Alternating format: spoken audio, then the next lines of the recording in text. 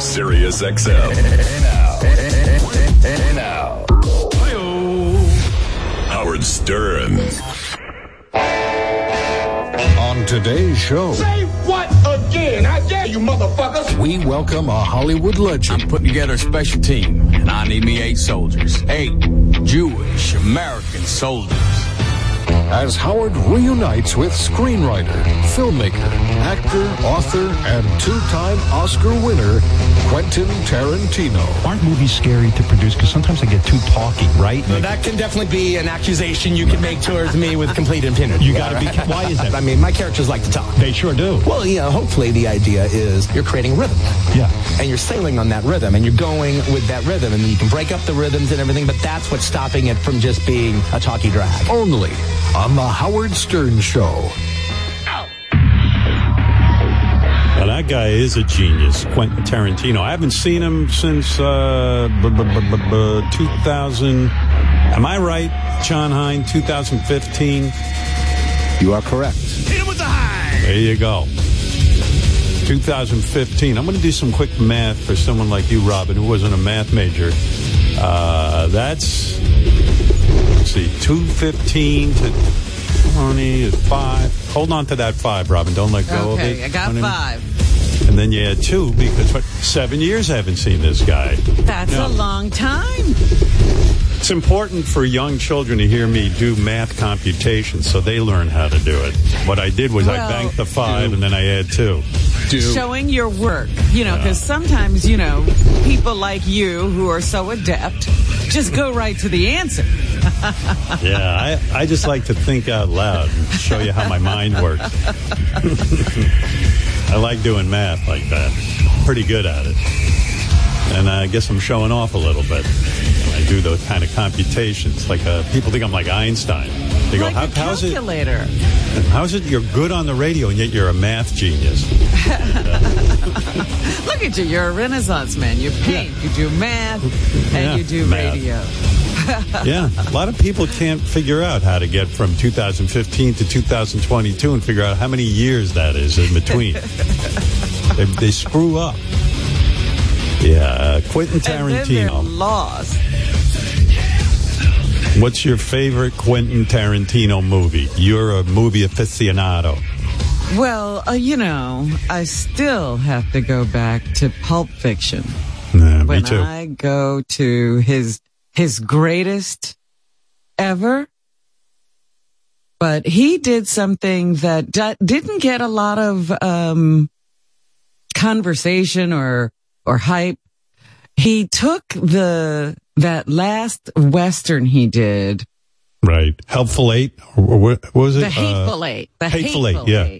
Yeah. And he broke it up into 4 parts, I think, and lengthened it and fleshed it out with other, scenes that, of course he left on the cutting room floor, when he was editing the movie.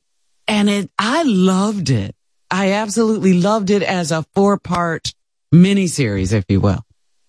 Kill Bill could maybe be my favorite instead of, Pulp, it's hard. How do you say it? But, how do you rate it or rank it rather? It's like Kill Bill, both of them. And then... there were 3 Kill Bills. You're not counting the third one? Oh, that's right. There were 3. Yeah, I forgot. Were there 3? I thought there were 2. No, maybe there were 3. You're right, yeah. There were 2. Yeah, 2. No. See, Robin, you make me... I could have been embarrassed. I could have twice then. Yeah, I'm like, he's talked about making a 3 because he said in his life he'd only do 10 movies. He'd only write 10 movies, and he's now close to the end, and he's hinted that he might do Kill Bill Volume 3, but I don't know that he will. I don't know if he's, pulling at people's legs, but the other one I really loved, it's 2 others that I really love. Inglourious Bastards, I thought was just that fantasy of killing the Nazis. And then the other one, for me, was Django Unchained. I love that movie. I know, you like, I'm not a big fan of Django. I love Jamie Foxx in that. I love Django. I thought that Leonardo DiCaprio was amazing in that movie. I was shocked Leonardo DiCaprio took that role because he was such a villain, using the N-word and all that. But, I know. yeah, I like Django. I thought that Leonardo DiCaprio was amazing in that movie. I was shocked Leonardo DiCaprio took that role because he was such a villain, using the N-word and all that. But, I was shocked Yeah. No, there's only 2 Kill Bills, but I think Robin saw or made up in her head Kill Bill 3. Maybe I did. Actually, I don't know. You've probably seen it already. Sworn that Uma came back again. No, you can't. Maybe when you were fasting, you imagined it. You know how people see things. They hallucinate sometimes if they're hungry. I hallucinated a whole movie. You hallucinated a whole movie and saw the future. Anyway, yeah, so I'm looking forward to talking to Quentin Tarantino. A lot has happened in 7 years. Married man now. That's something I thought he would never be as well. I thought he was going to be a dedicated bachelor. Me too. He didn't strike me, but he fell in love. And now he's written a book, so that's why he's coming around. And that's got to be a wild book, because before he got married, boy, was his life, I think, wild. It was maybe I imagine that too. Yeah, why do you say that? Seriously, I don't get the impression that he was, I guess, heavy into like different women. I mean, yeah, he had girlfriends. Yes, that's what it means to be heavy into different women, having girlfriend after girlfriend after girlfriend. But he wasn't doing a Led Zeppelin on tour kind of thing where, he's I don't know that he didn't do that. I don't get that impression. He didn't do that?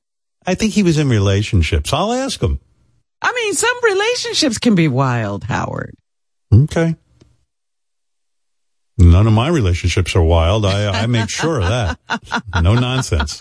No wildness here. This is a wild-free zone. No. You want to be wild, don't be with me. Very sedate. And my wife looked at me the other night. She goes, don't you think we should start going out a little bit? I go, yeah, tell me how to do it, and I'll do it. I don't know what to do. I don't want COVID. I thought this morning, oh, no, this is bad news. Because the president is over at that G20 summit, and they had to test him for COVID yesterday because a guy he met with over the weekend, the leader of Cambodia, tested positive for COVID. Luckily, Biden tested negative. But, it's just like if they can't keep it from the president, well, it's not possible to avoid it. It is. There is. We're going to have a friend over this weekend, and my wife said to me, and my wife didn't say anything about, we test everyone who comes into the house still. And I said, you're going to test them, right? She goes, well, do you think it's necessary? It's, she's trying to figure out how we're going to get out of this isolation we're in. Right. And I go, look, why shouldn't we test them? I mean, let's say they're out there. Let's say they do have COVID and they don't know it. They come in here, they give it to us. Why shouldn't we test them? And she was like, okay. Because she's trying to figure out how we can be a little bit looser and freer. Right. You can't test the world. Right. That's what I'm saying. Two people coming into your house? Yeah, but if you're going to get out of the house, you got to get past 2 people. I'm not there yet. I'm not. I know what you're saying. You're saying, well, you're never going to get past it. Well, I'm not. I'm being honest. I saw some people, I saw some people last night, and they had a great way of introducing testing. So, they planned this little gathering, and then they just casually said, everybody has agreed to test the morning of. Yeah, I mean, they didn't ask you. They just said everybody has agreed. I didn't agree, but that's what they said. Well, I'm a little more blunt than that. I'm like, you want to come over? You got to get tested. That's it. That's it. You want to come over? You got to get tested.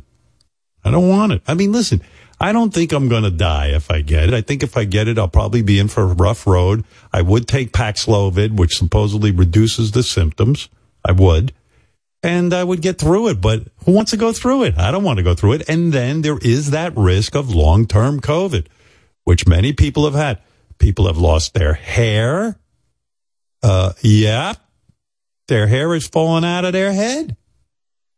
I had a friend, she just showed me on Zoom one day. She could pull out a whole handful of hair. Yeah, I want my hair. Life isn't that easy for me with hair. Imagine without. I mean, I got low self-esteem as it is, but my hair at least gives me a little look. You know, this whole losing your taste and smell and not coming back. And the worst of all is limp dick.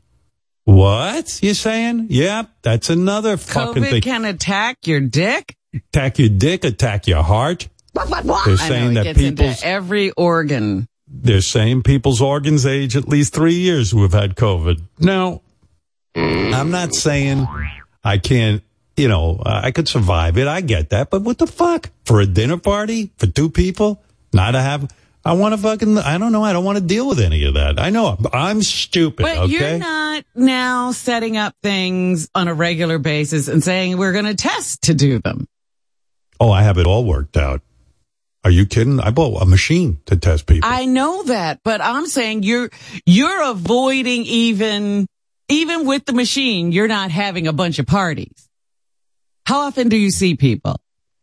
Over the summer, we had a party for my wife, and we tested everyone that morning. It's fall. How that was one thing that's you it. did. Yeah. That's what I'm saying, Howard. Even with the and testing, my kids, you're not that hasn't gotten you any more social. Even when the kids are with me, we test. We do it because they're out in the world. I'm not. You're not listening. It's not about the test. It's about you're not still. It's not like you're seeing people every week. No, that's my point. Stop Even with this testing, you're not seeing people. Yeah, exactly. Exactly. Yeah, you got it. You know, I don't want brain fog. Have you heard about this long-term brain fog? I mean, you want to spend the rest of your life talking like Sal? I see a dime. It's a message from God. Look, you wouldn't like to be communicating with squirrels. Floating above my bed? Fuck no. I like having a brain that works. You know, you saw me doing math. You think I want to lose that? You wouldn't be able to do that fast math? Yeah.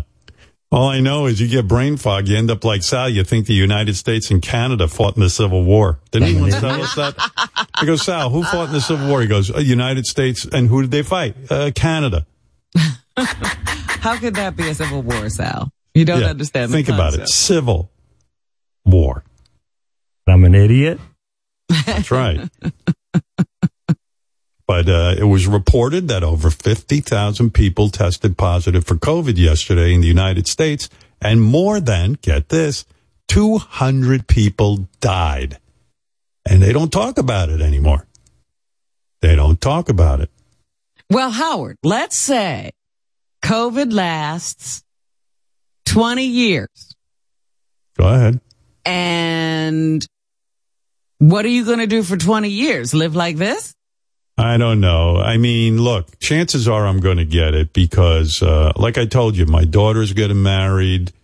We're going to she's having a big wedding. You know, I don't know. I got to go. I mean, what am I going to do? I think you got to participate. Yeah. I got to walk her down the aisle and I don't know what. I mean, I guess I got to go get it. I mean, just because you walk out of the house doesn't mean you're going out to get COVID. That ain't walking out of the house. That's walking into a room full of a couple of hundred people. You can test them all. Yeah, I know. She ain't gonna, you know, I'm not in control of that. She's not, she ain't going for that. Yeah. John Blitt was telling me when he had COVID, and I'm not making this shit up. He had severe, and I'm not trying to be funny here. He had severe pain in his penis when he had COVID. He had to ice his dick every fucking day. Tell people, Blitt. You're laughing, Robin. That's no joke. I'm not laughing at Blitt. It's just odd. John, what happened when you had COVID? I was just in pain all night, and all the pain kind of focused onto my testicles. It was brutal. It was brutal. I had to put an ice pack on them. It was horrible. Like, I think if I wasn't vaccinated, I would have had to go to the hospital. It was like that close to it. It was nasty. Wow. Nasty. Yeah. I've never heard about that. Me neither. I was just going to say, like, that's an unusual. Did the doctor say that he's heard of this with other people? Yeah, he did. I forget exactly what he said. He said I didn't really need to be worried about it, but I forget exactly what he said. But how long did the pain in your balls last? I mean, a couple of hours. I just couldn't get comfortable, and then I'd get comfortable for 2 seconds, and then the pain would come back. It was like just all night. Yeah, not fun. The fuck, man. All right. Thanks, bro. Yeah. And I've been urinating blood since then every day. No, you haven't. No. See, I don't even know if he really is telling the truth. No, that's true. It's true. Yeah, don't spread fake news because this shit's real, man. He's serious about the pain in the balls. Kathy, go ahead. You're on in Missouri. Hey, Howard. Longtime fan. I'm a nurse in St. Louis. I've been swabbing people, through this whole pandemic. And just wanted to tell you a little bit about the Paxlovid. Before you jump on that train, remember the days when everybody wanted the Tamiflu? Robin might remember. Yeah. Sure. Yeah, well, that's that. It stops the symptoms, but my God, you shit yourself. I don't care. It'll reduce your symptoms maybe like 2 days, but because you're vaccinated and you have all your vaccines, if you get COVID, you or Beth, it is just going to be like a mild cold. My friend told me protected, Howard. My friend told me with the Paxlovid, he was having real bad effects from COVID, and he took the Paxlovid in 4 hours. Symptoms were just about gone. So I would do that. There is some good to that, yeah. But if you don't, have it real bad, or you're like immune compromised, that Paxlovid is worse than the COVID. Really? Just saying. I've seen one right after another. Yeah, you'll stand and shit yourself. It'll just shoot right out of your butt. Yeah, just really? I heard you want to jump on the Paxlovid, but you are so protected with your vaccines. You could have your 2 people over. You could, if it gives you or Beth, it's going to be a mild, maybe a rhinovirus, like you'll get a little sinusy, but you're. So what do you think? You think I should be going? Do you think I should start going to restaurants and do everything? I think, yeah, I do. And I'm right up in the pandemic. I'm having people lean into me while I have them pull their mask down and I'm going in to swab. And I've never gotten it through the whole pandemic, but I just have faith in all my vaccines. And and people do get it, if they're vaccinated, but it's so mild, Howard, that we're over the time you're going to be on a ventilator or lose your hair, all that stuff. It'll be so mild now. Don't fear it. Just expose yourself a tiny bit. Okay. Thanks, Howard. Love you and Robin. Love Fred. Everyone says, don't worry about it, don't worry about it. But according to a primary care specialist from the University of Oxford, brain fog is by far one of the most disabling and destructive symptoms of COVID. I read that. Prevalent.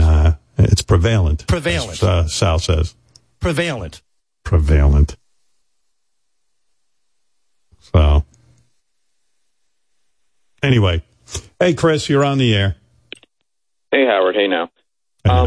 So my wife and we've been extremely careful during this whole thing. And we go to the grocery store, we wear masks. For the first time, we traveled 2 weeks ago. And we flew to Florida from North Carolina, wore masks in the airport, N95s. We were there for a couple of days, got there Thursday. Sunday morning, I was already sick. And I went to the doctor Monday when we got home, COVID. I lost my shit. And I am quadruple vaccinated, so that helped. I did get the Paxlovid. I asked for it. And I just stayed up on our 3rd floor until yesterday, really, until I tested negative. But I felt okay, just a little rundown. I didn't have the shits from Paxlovid or anything like that. But still have to be careful. We let our guard down one time, and I got. Yeah, well, that's it. I mean, like I was just saying to Robin, I want to start. Listen, I like to take my wife out to a restaurant and stuff, but it's like, do I really want to deal with what Chris just said? He went out. Of course, I'm going to get it. I mean, everybody's got it. Yeah. I haven't gotten it.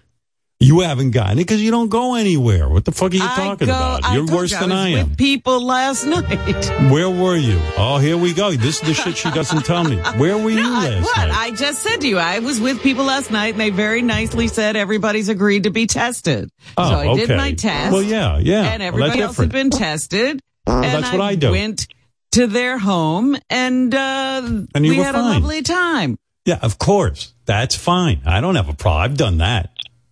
Everyone's tested. It's a different story. And I went to a wedding where everyone tested. You went to a wedding? Where everyone tested. How many people? I don't know, more than 100. Oh, really? Okay. Well, maybe they could do that for my daughter. I like that. Yeah, it's crazy. Listen to this. According to a Northwestern University study, COVID can infect the male genital tract, which can include testicular pain, erectile dysfunction, reduced sperm count, and decreased fertility. This fucking COVID, I'm telling you, Robin, I don't like it. I don't like it either. I don't want COVID. No, you don't. No, you don't. Pam, go ahead. You're on the air in Ohio. Yeah, I just want to tell you that I was also very careful. You know, I have elderly parents like you did, and so does my husband. I have to travel for work, so like 3 weeks ago, I went to Chicago. I had to go to Chicago for work. I came back home. I started feeling yucky. I didn't think anything about it because I had gotten my booster on Friday. Saturday, I started feeling bad. I decided to take a test, and it was COVID. So I went through it. My husband's like a freak like you. He's very anal. We both got the Paxlovid. So I took the Paxlovid. Didn't have any symptoms that nurse was saying that you get from Paxlovid. So I just want to tell you, COVID is still there. It's still out there and in the world. Yeah, I know it. Believe me, I know it, Pam. You don't have to tell me it's still out there. I fucking know. So wait a minute. When I said that the president, they can't keep it from the president, so then it means, you can't keep it away from people. You said, yes, there's a way. What is that? Well, the president has to go and do a lot of stuff where, he's just kind of, he's the nation's, father, the father figure for the nation. So, well, he's the representative of the nation. So when they have a group of leaders, he's got to show up. Yeah. But, look, I don't have to do that shit. I mean, you're saying I can just stay in my cave. And nobody sees me as the father of the country. Sure. Nobody's looking at me. We need to see you out here in the world with us. The country needs to see me. Well, you'll see me. I'll plug HBO. You'll see me on HBO if you want to. I'm sure most of our fans have already seen the Bruce Springsteen deal, but we will be on TV, regular television, Sunday, November 27th at 10 p.m., the Howard Stern interview, Bruce Springsteen on HBO and HBO Max. So there you go. That's where you can see you. That's where you can see me. Yeah, if you're missing me, take a look on there and tell your friends if they didn't get to hear or see Bruce Springsteen because they're too cheap to get Sirius XM, then there you go, right there on HBO. Which I'm so excited about because after I was so jacked up after talking with Bruce, and he was so fabulous playing all his songs and everything, and I thought it was so good that I kept to anyone who would listen, I'd go around and go, to me it's just a shame that more people won't see this. I would like a lot of people to see this thing. I said, I know on the one hand, Sirius XM likes to have exclusive content. But every once in a while, we do put things out to the public, free of charge. We put it all out there. And I said, it'd be nice to see this be on TV. And then I realized that HBO is a cousin of our company, Sirius XM, through different people. A familial relationship? Yeah, I could explain it to you off the air. I wouldn't get into it on the air. But I didn't know we were cousins. Well, I put together the pieces, and I said, oh, that's right. This guy sits on this board, blah, blah, blah, blah, blah. I said, yeah. And I said, well, HBO would be a great home for this Bruce Springsteen interview. I mean, fucking HBO. I mean, There's a reason they win all those Emmys and everything. That's so, and they do so the good. Rock and Roll Hall of Fame and all of that. They rebroadcast all of that. All that. So it kind of made sense. And sure enough, when I spoke with the good folks like Casey Bloys over at HBO, they were completely psyched about the idea of airing it. So enthusiastic. They were like, that's wonderful. Let's put it together. And that's when I called Bruce and I said, Bruce, you got an objection to this being on HBO? And he went, nope, do it. And, yeah, the relationship between, it's such a convoluted relationship, but HBO married Sirius XM's sister and they're related through marriage. So there you go. That's how it works. And they had a kid and that's your cousin. Okay. Yeah. Jesus, I tell you, I don't know. I keep, ever since I interviewed Bruce Springsteen, I cannot stop. The Thunder Road is in my head. Like usually if I hear another song, I can get rid of that song in my head and replace it with another one. But I just walk around going, Thunder, Thunder. I notice Bruce will sometimes say Thunder Road and then sometimes he'll go Thunder Road. Right, yeah. It's kind of garble the words. Yeah, it's like sexy. But it's almost like I have brain fog. Bruce Springsteen brain fog. Well, I've got that song in my head. I can think of no other. Oh, come take my hand. We're riding out tonight to Case the Promised Land. Oh, Thunder Road. Oh, Thunder Road, Thunder Road. Well, it's lying out there like a killer in the sun. Hey, I know it's late, but we can make it if we run. Oh, Thunder Road, sit tight. Take hold, Thunder Road. That hook goes through my head. I can't stop it. And I'm walking around. It's like I'm lovesick for Bruce, you know. I'm like, Thunder Road. Stop it. But I got so excited. I wanted this to be on HBO so badly because then I thought, well, between Sirius XM and the HBO universe, a lot of people will have seen Bruce at, I believe, at one of his finest moments. Oh, yeah. You know, I just really love that interview and I love how loose Bruce was and I love how just generous he was playing the songs, explaining what he goes through. And I was like, oh, it would be so great. I called our agent. I go, wouldn't it be great? Because you never know with our agent. I go, wouldn't it be great if this was on somewhere else? And he went, it sure would. And I was like, oh, good. Okay. Oh, I had a good thought. Oh, my God. Yeah. Usually usually my thoughts are bad. And, yeah. So a lot of people I had to contact, I'm not even going to stop naming all the people who put this whole thing together because I know I'll miss one or maybe one of them doesn't want to be mentioned. I don't know who, you know, well, around this is here, like trying to put together one of those speeches for an Academy Award or an Emmy. You who do you think and, you know, in what order? Like in my mind, there's a couple of guys I'd like to mention who really worked hard on putting this together. And then the next thing I'll know is, oh, you shouldn't have mentioned that guy. I go, why? He didn't want to be mentioned.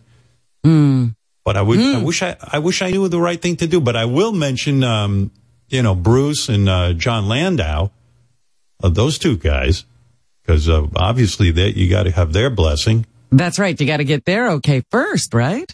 Yeah, well, I wouldn't have done this unless Bruce was okay with it, or Mr. Landau. You know, I didn't want to... Mr. Landau now? Yeah, that's what Bruce calls him. He goes, that's Mr. does? Landau. Remember in the interview, I go, how'd you find your psychiatrist? He goes, well, that's Mr. Landau. So now I'm like, hey, Mr. Landau, how you doing? Now, how old is Mr. Landau? He's like the same age as Bruce, maybe a little bit older, but he's Mr. Landau. I love that. Yeah. Well, in the interview, when I said to Bruce, is John Landau kind of like your father figure? And Bruce said, listen, he's not that much older than me. I didn't mean it like he's older than you. I mean, you know, when you have a father who's not supportive and you have a father who's an alcoholic like Bruce did, the point I was kind of making is, you know, does he become your rock? Has he become do you sort of turn him into the guy you'd hoped your father would be? Supportive, good ideas, in it with you. And also showing you the ropes about life. Right. That's what you need a father for. Here's how to be a man. Here's what you do for this and that. And is that John Landau, that he has a whole toolkit of, you know, just behaviors that were taught to him as he was growing up that he can pass on. Yeah, right. So that's what I meant. But anyway, there were so many people involved in getting this thing on the air, and it's kind of an interesting story, but I'll keep it to myself. Because, I just don't know. Well, you could check with somebody. Listen, Robin, I'm not going to now call up everybody, go, would you mind if I mention your name? Doesn't anybody know who should be mentioned and who shouldn't? No, nobody knows. Nobody knows. Like, there are people so high up at Sirius XM that help with this. I mean, I can mention Scott Greenstein, of course, and he wouldn't mind. I know that because he's a guy people know. But he was one of the people that helped out, and I mean, there were so many. Our fearless leader helped out, you know. Well, that's always what she does, actually. Yeah, she helped out. Everyone helped out. So everyone was on board with this. They thought it was a great idea. But there were a lot of people I'm not mentioning. So I picked up the phone and called and said, what do you think? And they were all like very enthusiastic. I called up Willie Fistergash. He took your call, actually. I didn't know Willie was taking your call. Willie Fistergash. Willie Fistergash. Hugh Jassol. I called up you. He got on. Hugh Jassol. Hugh Jassol. Herb Eversmells. I called up.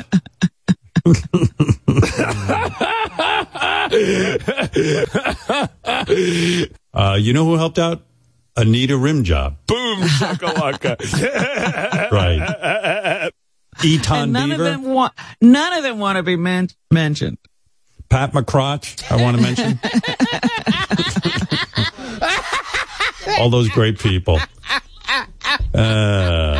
Mike Hunt Stinks. I picked him up on the phone.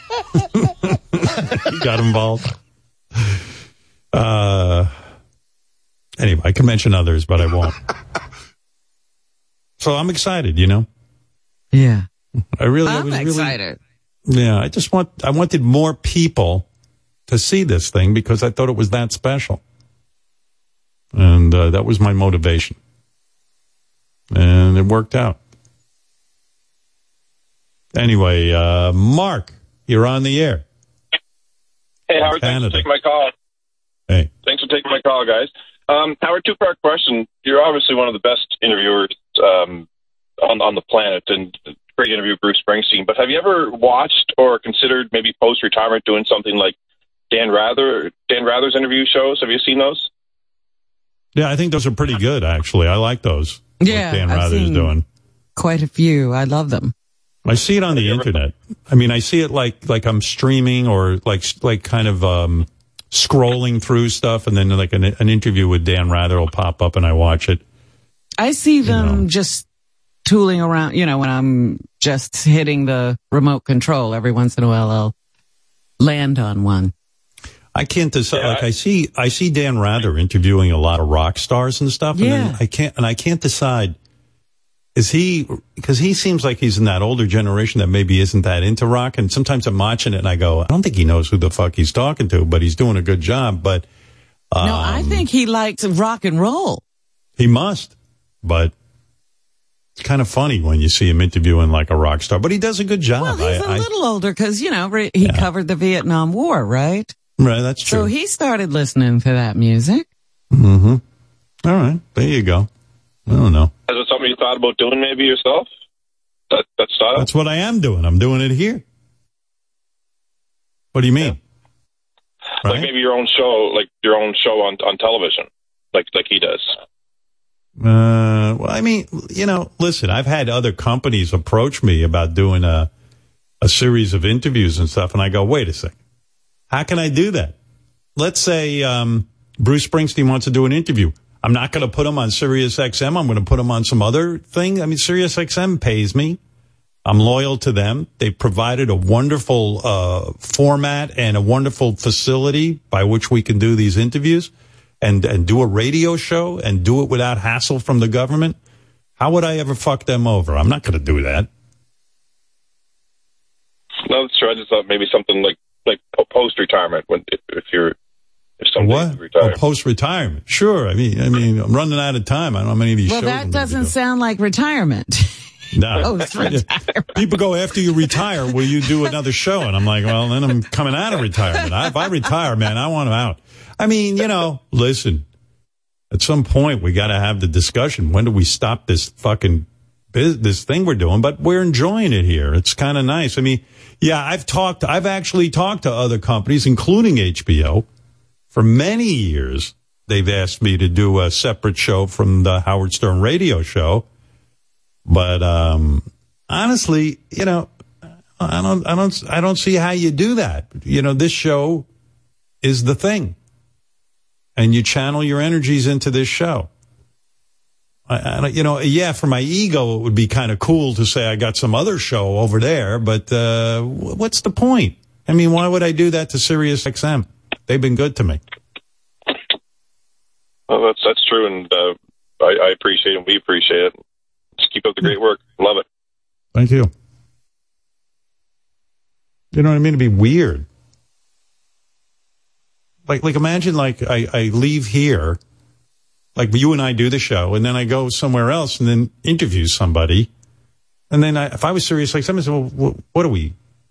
What are we, chopped liver? Like, what, you don't want to do it for us? Well, we've had that discussion about Oprah, who, has a relationship with Apple TV, and then she does Harry and Meghan for somebody else. Yeah, I don't understand it. If I'm Apple TV, and you remember when Oprah did, as you point out, the Harry and Meghan, whatever her name is, Markle, Meghan Markle. They did that interview and it was so highly rated, and Oprah decided to put it on. Oh my God, the publicity, the everything, it had full rollout. And Oprah did it on ABC, and I went to myself, well, that's kind of fucked up. Tim Cook was saying that too. Yeah, I'm sure he was. I'm sure Tim Cook was sitting there going, well, wait a second, man. Oprah, we just paid you a boatload of money for you to have a presence on Apple TV. We're trying to launch this thing. We put our faith in you, and you gave us your book club? Excuse me. It was CBS. The guy's corrected me. Yeah. So then she went to CBS television and said, I'm going to do the Markle and Harry interview. And it's like, well, wait a second.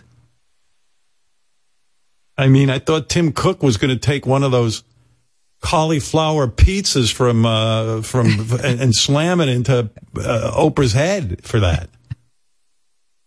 I remember. It's like how do you do that to someone? I mean, imagine Bruce says, okay, after all these years we've been pursuing Bruce, and I go, you know what? Fuck Sirius XM. I'm going to go put that on CBS television. I wouldn't do it. It's offensive. So.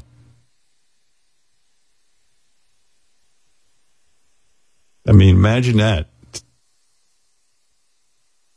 Yeah. Tim Cook's like, what do I have again that I bought? A book? A book club? What's that? Nobody even reads a book. A book club? And I don't get Meghan and Harry and I'm paying you millions? Come on.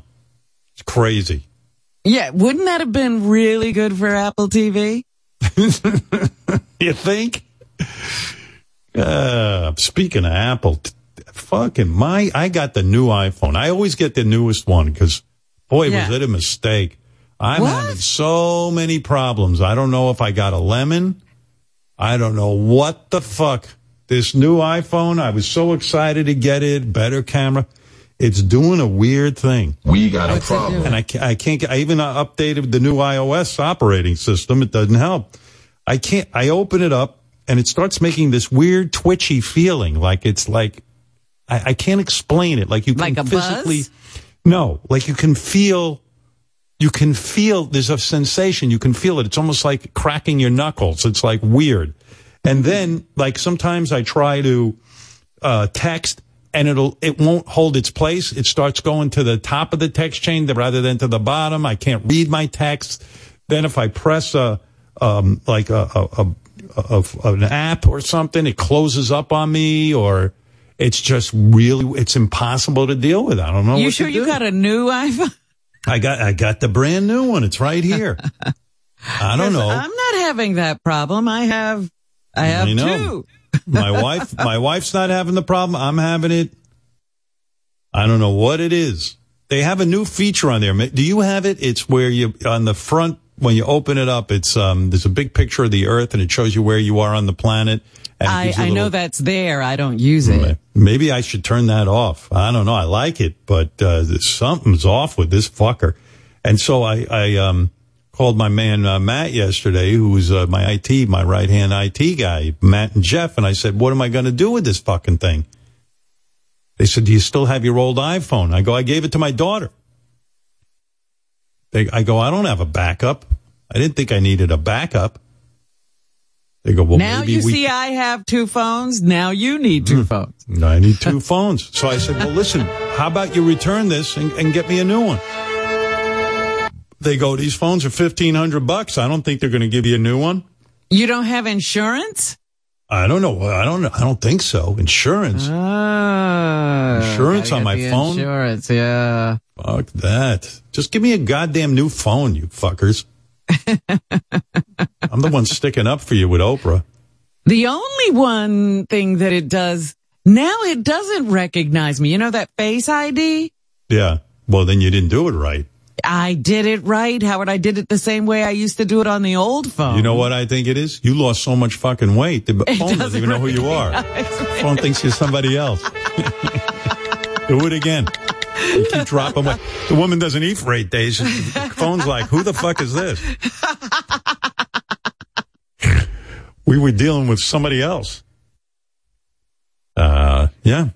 The phone recognizes you as a perpetrator. Some kind of crime. Well, I know sometimes I have, if you don't do it with your glasses on, then it won't recognize you with your glasses. It's just too precise. Your phone's like, what happened to your tits? They're like gone. Dr. Now and my phone. How many cup sizes are you down now? I bet 2 full cup sizes. No, I told you I lost 1G. It's sort of stabilized. Because I'm looking you over, even your shoulders are narrower now. Like you're like a supermodel. Well, that's what happens when you lose weight. Yeah, look at that. Like you're tiny. Damn. But you're petite, for Christ's sake. I bet you're down another cup size. I'm looking at you. I'm just looking at your neck and shoulders, and I'm thinking your titties could fit into a way smaller bra. No, I don't think so. You want to go try on a different bra and come back and tell us? You think I got a smaller bra in the house? Oh, you don't? I'm sorry. Why would I have a smaller bra? Your phone's like, what the fuck happened to her tits? You're probably down to an H now. I'm telling you. I was a G. Oh, I thought you were. Yeah. I'm sorry, I misheard you. I thought you were a J.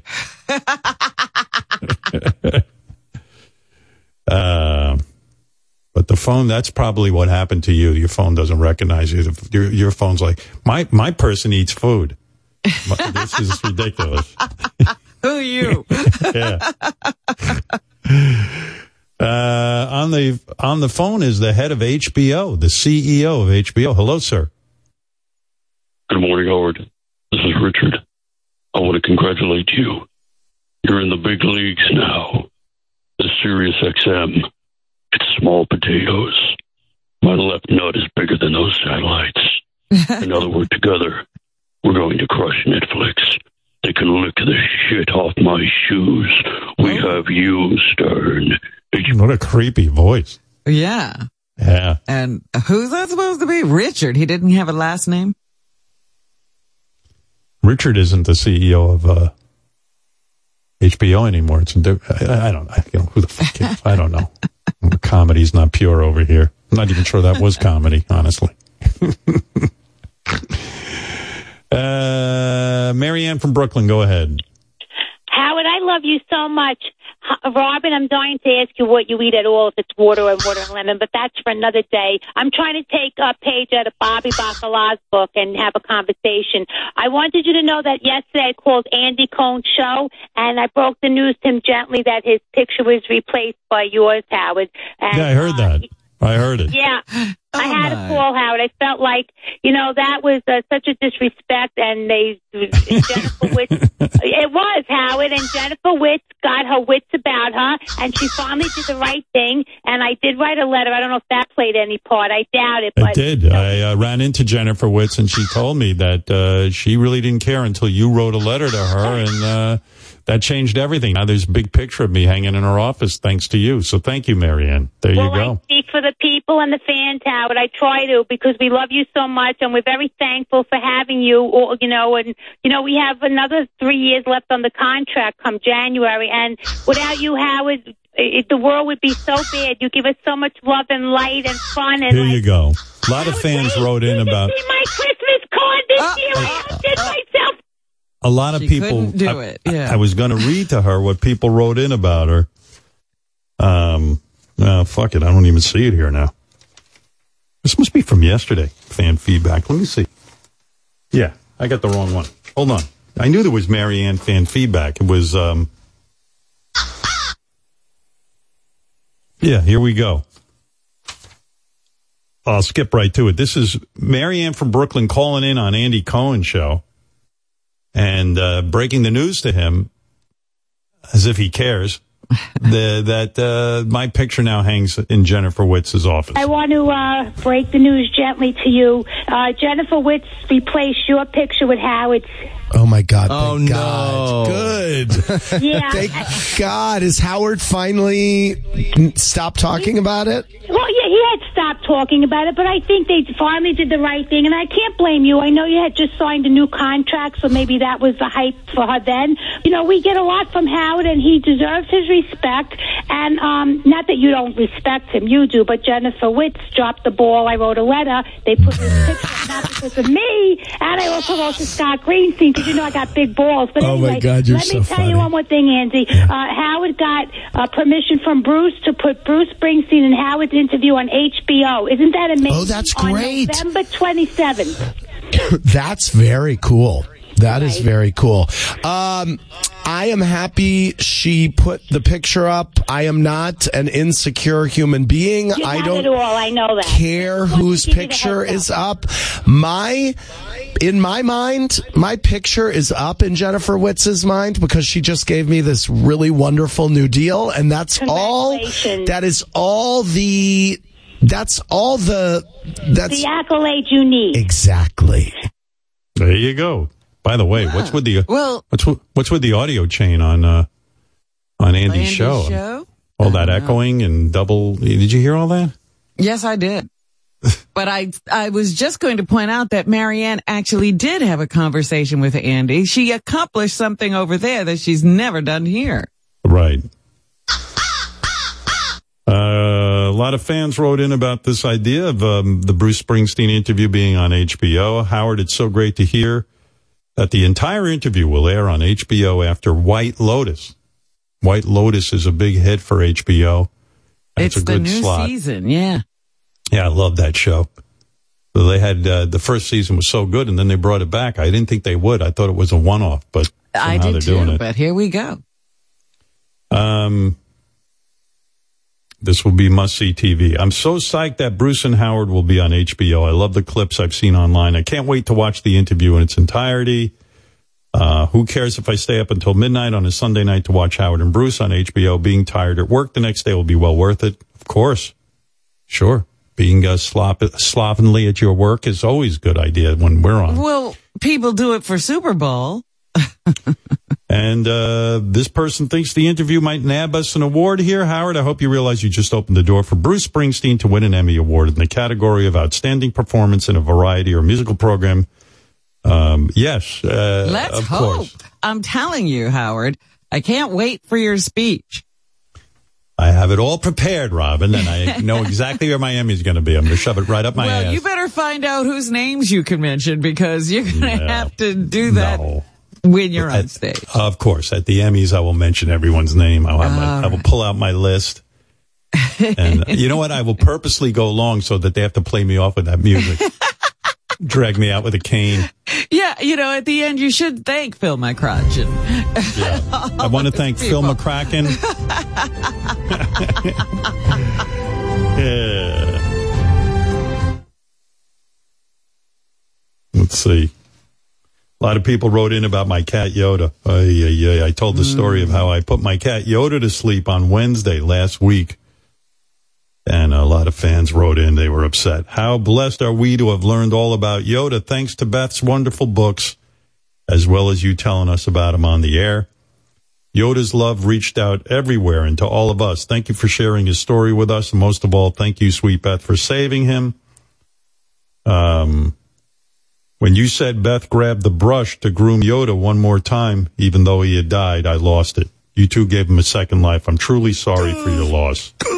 I was talking to Beth about that yesterday. I said, it was one of the most touching moments to me that Yoda was there dead and he was lying there and we were looking at him and the vet gave us a few minutes to say goodbye to him, which was great. And then I said, the thing that really broke me up was you grabbed you told me to go get the wire brush to, clean up Yoda. She goes, I didn't even remember that. It was just like a natural instinct because his fur was so difficult. He was always knotted because of that Persian kind of fur. It gets into knots, these tight knots. So Beth and I would always be brushing him. Even when they're alive, they can't groom themselves. Their hair is such a problem, and so they have to be brushed. They have to be brushed because they're a man-made kind of deal. They're bred that way. The cats like that don't exist in nature. And so, the fur is impractical. But anyway, so she said, I didn't really think about it. It just seemed natural that I just wanted to brush him one last time and clean him up. So sweet. Yeah, that killed me when she was doing that. I fucking lost it. I was crying so much. Oh, God. We love that cat. Anyway, the story about you saying goodbye to Yoda just broke my heart. Someone told me that the late, great Queen Elizabeth said, grief is the price we pay for love. I hope you have many cherished memories. Grief is the price we pay for love. That makes sense. You know what people really loved? Flirty MAGA Gary. Oh, boy. Yeah. We had Flirty Gary call a woman from a conservative dating site, and people found this hysterical. How in the world does Gary say, make anal great again, without laughing hysterically on the phone? My question is, how do you tell a woman on the phone, I'm MAGA, make anal great again, and she doesn't hang up on you? Gary Baba Booey has serious acting skills. Please do us all a favor and post the full unedited version, all 2 hours of Flirty MAGA Gary on the Sirius XM app. The fans need all the Flirty G we can get, faux shizzle. We could do that. There's no way we wouldn't do something like that. But I got to tell you, though, there's a lot of there's a lot of moments in there you're going to be like, oh, shit. I think it's better if we edit it down. I give you all 2 hours. But here's the good news. HBO just bought a Flirty Gary animated series, so that'll be airing very soon. I am waiting for Flirty Gary to fail. Every group we send him off to, he succeeds. My favorite part of the Flirty G call is when he started that atrociously bad rapping and the woman ate it up. I guess there's hope for us guys to find somebody if it's as easy as rapping like Flirty G. Yeah, I was going to actually do this thing on the air today about bad celebrity rappers. Celebrities try to rap from time to time. I played you yesterday of a political candidate. She lost, thank God, who was doing a rap. Yeah, some people, I don't know. I don't even understand rapping, but... Do they think they're good, these people? Well, here's a couple of examples. Here's Joe Pesci. Oscar winner, one of the best actors, I think, in the world. But boy, is he guy who won't do anything. He rapped. Maybe he was joking. He did like a gangster. I guess he was trying to capitalize on his gangster image, and he did a rap song called "Wise Guy" in 1998. This is Joe Pesci. Wow. Hey, beat out my ass, treat all my bras like trash. You'll catch a blast if you move too fast. I talk with class, you don't have to ask. Getting everything by flashing cash. Fighting and stealing, don't kill without feeling. So I win in casinos before they start dealing. All about respect and intellect. Only mess with the women that pick up the check. See what I mean? It's not a successful. I don't know why guys insist on doing this. Who talked him into this and how? He's such a great actor, and he's been in so many great movies. Why tarnish your image with shit like that? That's what I'm saying. I mean, I don't know how he would do that. In 2006, listen to this one. O.J. Simpson starred in the hidden camera prank show Juiced. It was like, you've been punked. It was like, you've been juiced. He recorded and released Get Juiced as the show's theme song. Here's O.J. doing Get Juiced.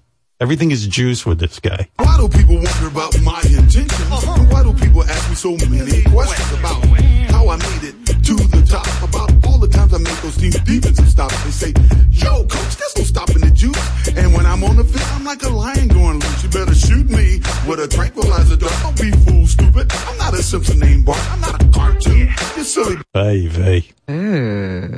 If he did a rap about, like, Nicole and Ron, I might listen to that. That's something I do want to hear about. It's just about his football career and his rise to the top. People always asking me questions about People always ask me how I like to kill.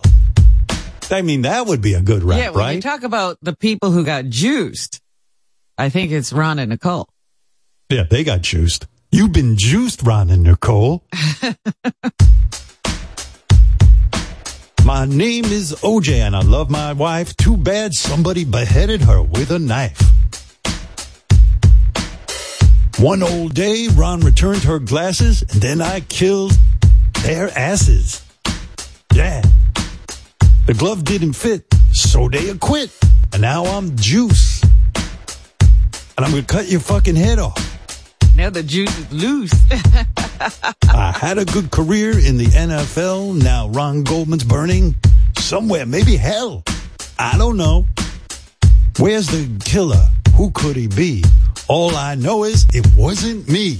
The glove don't fit, you must have quit. If the glove don't fit, you must have quit. My name is OJ and I wear black socks. Oops, there's two bodies on my sidewalk.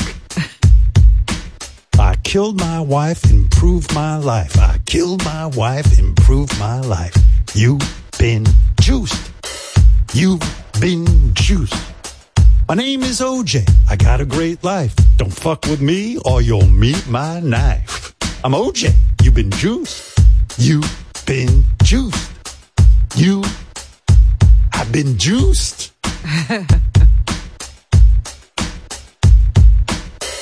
Ever since I took a Bronco ride, people associate the car with homicide.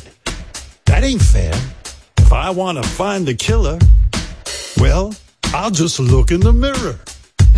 You've been juiced.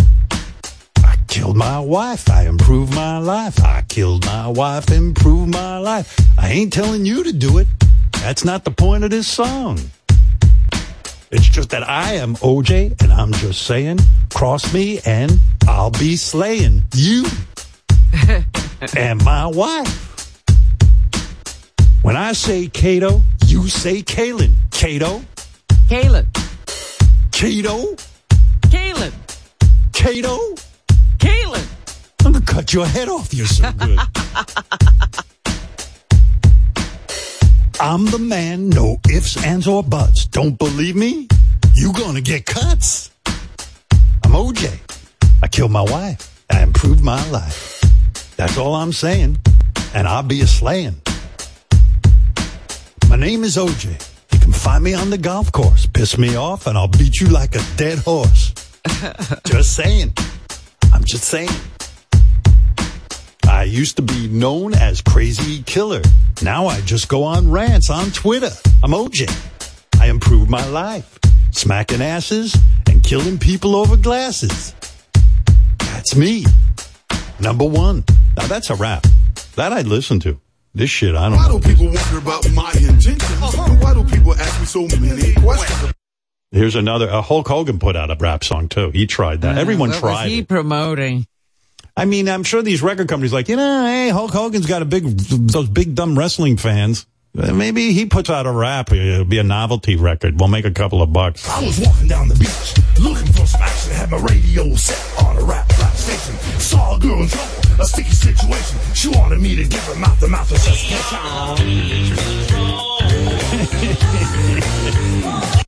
There you go.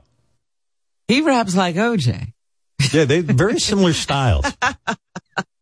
Rodney Dangerfield, who's, one of the best comedians ever lived. Funny fucking guy, man. Also, his movies were great. I love Rodney, but he did a Rappin' Rodney kind of thing in 1984. Again, he didn't need this.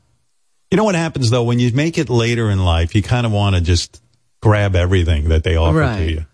Hey, Rodney, you want to make a rap record? Sure, why not? Okay. I was selling aluminum siding till I was 43. That's my Rodney impression. I know. It's just like him. Anyway, Rappin' Rodney reached number 83 on the Billboard Hot 100 chart and spent 8 weeks on the chart. So, okay. Yeah, I thought I had heard this one. Yeah. I played hide and seek when I was 3. No respect, no respect. Why they wouldn't even look for me? No respect, no respect. I was an ugly kid. I never had fun.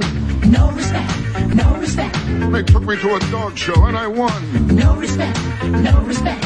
When I was born, I brought no joy. No respect, no respect. My old man said he wanted a boy. No respect, no respect. I was an ugly kid, always alone. No respect, no respect. Halloween, I had to trick or treat over the phone. No respect, no respect. Friends don't call, my phone don't ring. I don't get a break with anything. What's the matter, Rodney? Death, where is my sting? It's just Rappin' Rodney. These girls are doing a lot of the heavy lifting on this. Rappin' Rodney. Get out of sight. All right. That brought me a laugh. I feel bad for them, too. Not all comedians were so lucky. In 1982, Joe Piscopo released Honeymooners Rap with Joe doing his best Jackie Gleason impression, and the track featured Eddie Murphy as Ralph Cramden. As Ralph Cramden's best friend, Ed Norton, I should say. Eddie, whatever his name is, Norton. But, here you go. Norton, pal, thanks for coming down. What's the matter, Ralph? Alice mother in town? Exactly, pal, and she's the worst by far. I say she ain't as bad as mine. Har, har, hardy, har, har. Didn't make it. Wow. Eddie Murphy sounds like he already knows this is a dud. You know what I mean? But he's helping out his buddy. He sounds like he's trying to get out of the room. Yeah. I don't even think he's on mic. That woman is not stepping foot in this house. You know what she is? Oh, I'll tell you what she is, Norton. She's a blabbermouth. A what? A blabbermouth. You said she's what? A blabbermouth. Oh, boy.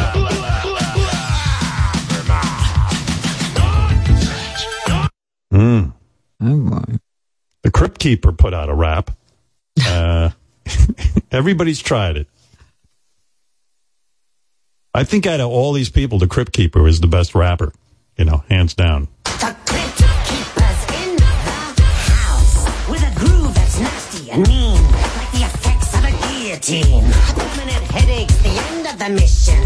Where you have entered the Keeper's TerraVision. So everybody just make that dash. A dash to the Crypt Keeper. This is called Crypt Jam, performed by the voice of the Crypt Keeper, John Kassir. And the only other one I have... Well, you can understand him, How do you make something out of this great voice that, you've created. How do we cash in on the Crypt Keeper? There's got to be a way. Let me think. Well, if we do some more Tales from the Crypt, that requires a lot of work. Maybe just a rap song. The kids will love it. They'll eat it up. That's right. Yeah. Does it go something like that? Something like that. Yeah. Todd is on the air. Todd is from New Jersey. Hey, Todd. Hey now. Hey now. Wanted to call and talk to you about your buddy Pete Davidson dating or supposedly dating Emily Ratajkowski, one of your favorites. What are my thoughts? I woke up this morning and that was every headline was Pete Davidson's dating Emily Ratajkowski. Well, I don't want to, come off with a big head here, but everyone's looking at me going, you predicted this on the air, Howard. Yeah. And I'll play it for you if you want proof and you think I'm making that up. Let me play this for you. Where's that clip of me saying, oh, here it is. Howard says Pete Davidson should date Emily Ratajkowski. This is from 9/12/22. 9 is, September? September. Yeah. Yeah, I can kind of compute that stuff fast, too. 9 is September. September 12th, 2022 show. So here you go. Here it is. I was thinking Pete Davidson could go out with Emily Ratajkowski. That beauty. Now, there you go. There's another woman. She was just here not too long ago talking about her book, and now she's getting a divorce. That's right. So that would be a good matchup there. I'll tell you what. Listen, I think it's fucking great. First of all, I called it. Well, I just laughed because Pete, after Kim Kardashian, said he wasn't going to date any more famous women. So, listen, he didn't even keep his own promises. This dude is living the dream. Todd is right. And, you could get a little bit jealous and go, geez, I mean, why him, blah, blah, blah, blah. Now, he's a funny dude. He's famous. He's rich. He's got big dick energy. Everyone knows about his big cock. I forget how that all came out. Ariana Grande, I think, said he had a big cock. Maybe. Like, exceptionally large. And, listen, why not? He's a young but Ariana you're not Grande. addressing what I'm saying, which is, why does he keep saying, I'm going to stop doing this? Well, because guys don't know. You know what? I'll tell you the truth. In my short dating experience as a famous guy, we all know about my dating experience before I was famous. It didn't go very well. But when I was famous and I got to date a bit, I would make pronouncements like that. I'd see someone, I go, that's it. I don't want any of these famous women or women who are well known. And then 2 seconds later, you're somewhere and you meet someone and you go, fuck that. I don't know what I'm talking about. Of course I want a famous woman. Famous women are exciting. Nobody's asking Pete to stop dating famous women. He keeps volunteering. Well, he's trying. You ever talk to a drug addict? They keep saying, I'm going to quit these drugs, but they can't do it. Famous women are like a drug, but she is a great beauty. She looks hot as fuck. I guarantee you she's hot in bed because... How come you can guarantee that? I can tell you why I could guarantee it. She is someone... Look in her eyes.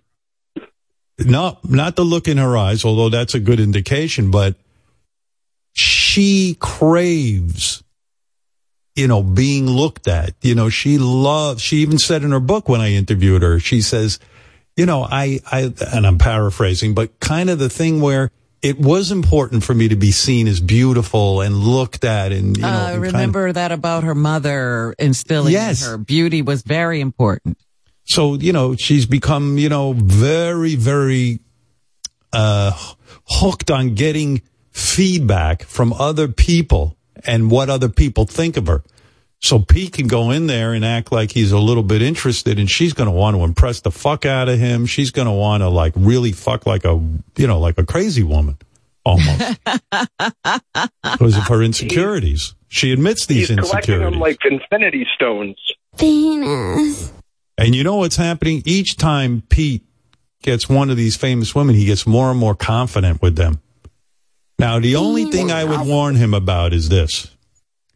At some point, if he fucks so many women and, so many famous women, he's going to start to get the reputation that this guy just goes, he's like a bee. He pollinates and then goes, pollinates and then goes. So he's got to pull off the Leo DiCaprio thing. Listen, Leo stays with each of these girls 2 years.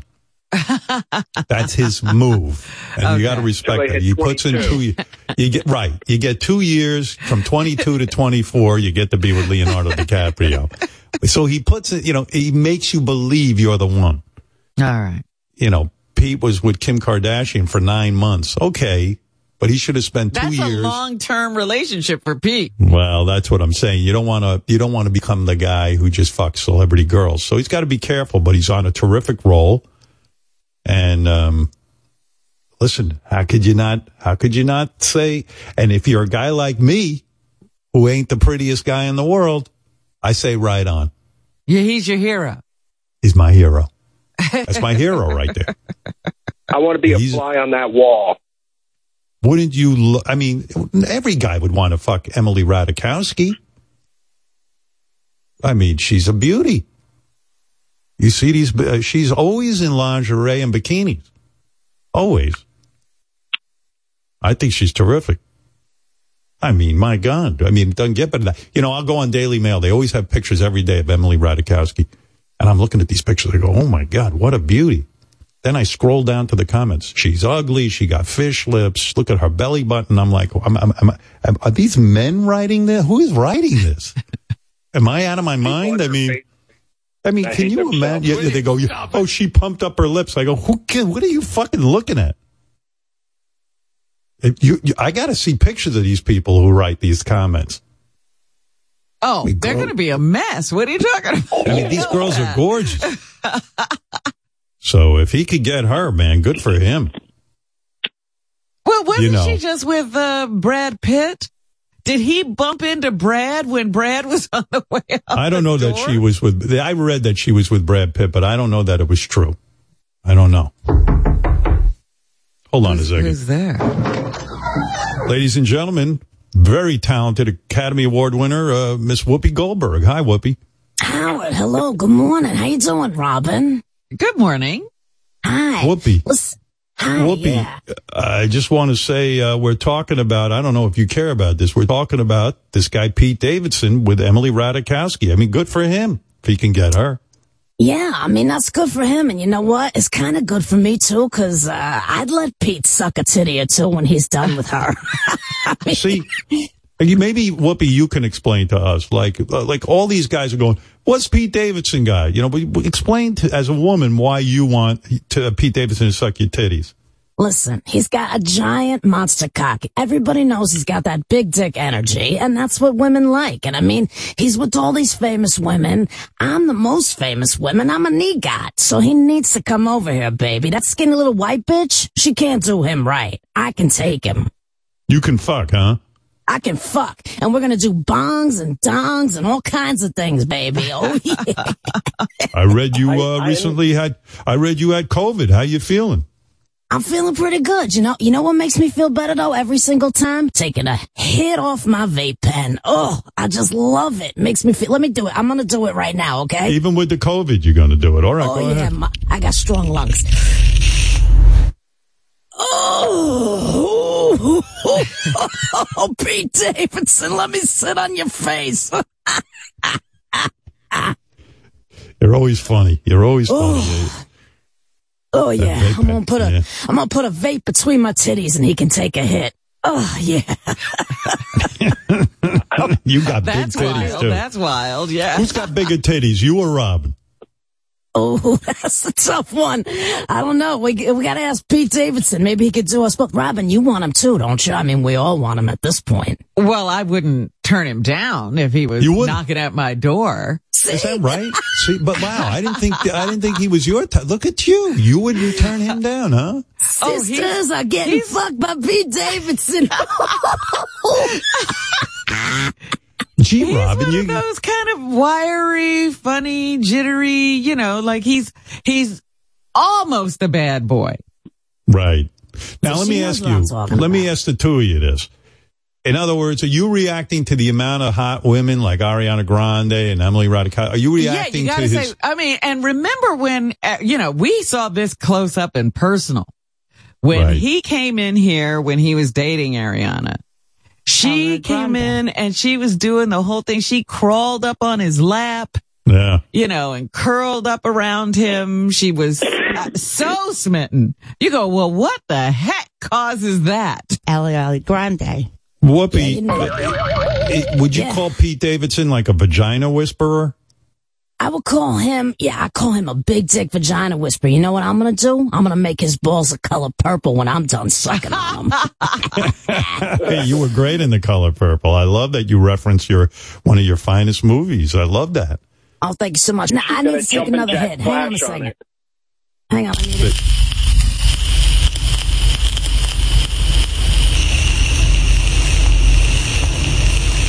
What's some hit? Oh, yeah. Pete, baby, come over here. We can bang for weeks and weeks. How does she stay awake after a hit? That's a monster hit. My God. That wakes me up. You know what it does, too? It opens the vagina. It opens the vagina and the third input, too. Right, Robin? Robin, if Pete said to you, and he's got like 10-inch dick, if he said, listen, Robin, I know it's not your thing, but I want to titty fuck you, would you let him? No. Pete Davidson better, You don't want to be titty fucked. You don't like that. No. Whoopi, Robin, do you don't like want that? that big missile coming up through your titties, like back and forth and until it hits poking the me tip in of the your mouth? chin? No, I do not want that. Oh, speaking of poking the chin, my vape pen's poking me in the chin right now. I got to do another hit, right?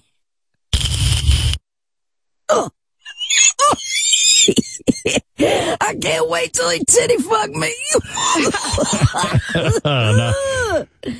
Unlike you, on, let's Whoopi. fuse our titties into one big super ass titty and let Pete Davidson fuck us all night long. Unlike you, Robin's titties are closed for business. You can play with them. You can. Yeah. But do you just like none of that. Do you like when guys smack them around like bongos? Heck no. These are not I see speed that bags. No. Whoopi, do you like when your titties are speed bags? Oh, I love it. I especially like when my vape pen hits my titties. I'm doing it right now, waiting for Pete. Oh, yeah. Come on, Robin, let's have a threesome with Pete. Well, if you can get him on the phone and he says yes, give me a call. Oh my gosh, she's not saying no. That was not a no, Robin. Oh my God, that's cause for celebration. I gotta tell you, Whoopi, I might freeze once I'm there. Right. Baby, Well, now, you'll I'll watch. give you my vape. You just vape it up and you'll feel good. Nah. All right, listen, Whoopi, I gotta go. Anything you want to say? The View, of course. We should all watch that, right? Well, I'd like to give Pete a view of my private parts. Welcome to the View, right? Oh, yeah. Here's a view. Whoopi's pussy. Oh, yeah. I got smoke coming out of that thing right now.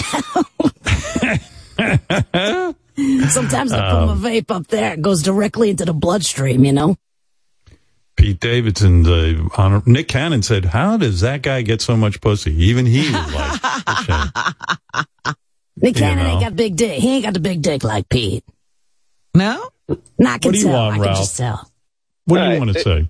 Listen, I'm not. It's not jealousy, but I'm just pointing something out. A lot of these girls Pete goes with have sort of been around the block. Ariana Grande? God, what are you Emily talking about around the block? Kim Kardashian, Kate Beckinsale. I mean, he's not getting blurred lines. Emily Ratajkowski. He's getting.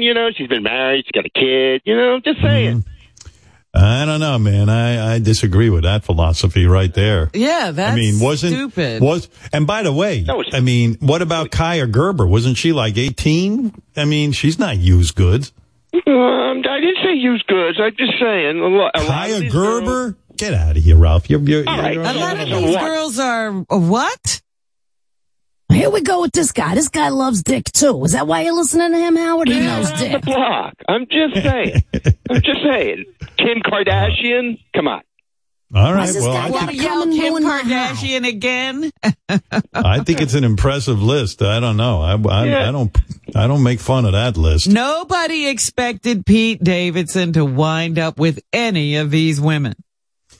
And what Who makes is a this woman? catty bitch on the phone, huh? Why is he talking? Why is he ruining my high? I need to take a hit right now. I need a hit. Go ahead. All right. I think Ralph's jealous of Emily Ratajkowski. Maybe. I'm not saying, and you know, listen, Pete's a guy who hangs out, so I'm not surprised he get these girls, you know? Get this loser off the phone. You're ruining Whoopi's high. Bumming me out, man. I just Ralph wants a virgin. All right, Ralph. Thank you. All right, Whoopi, I got to go. Ancient idea of women having been around the block. I'm worked up. What's that, Whoopi? I got to go take care of myself now. I got myself all worked up. One more hit and then I'm going to go, all right? All right, go ahead. You got to go to work.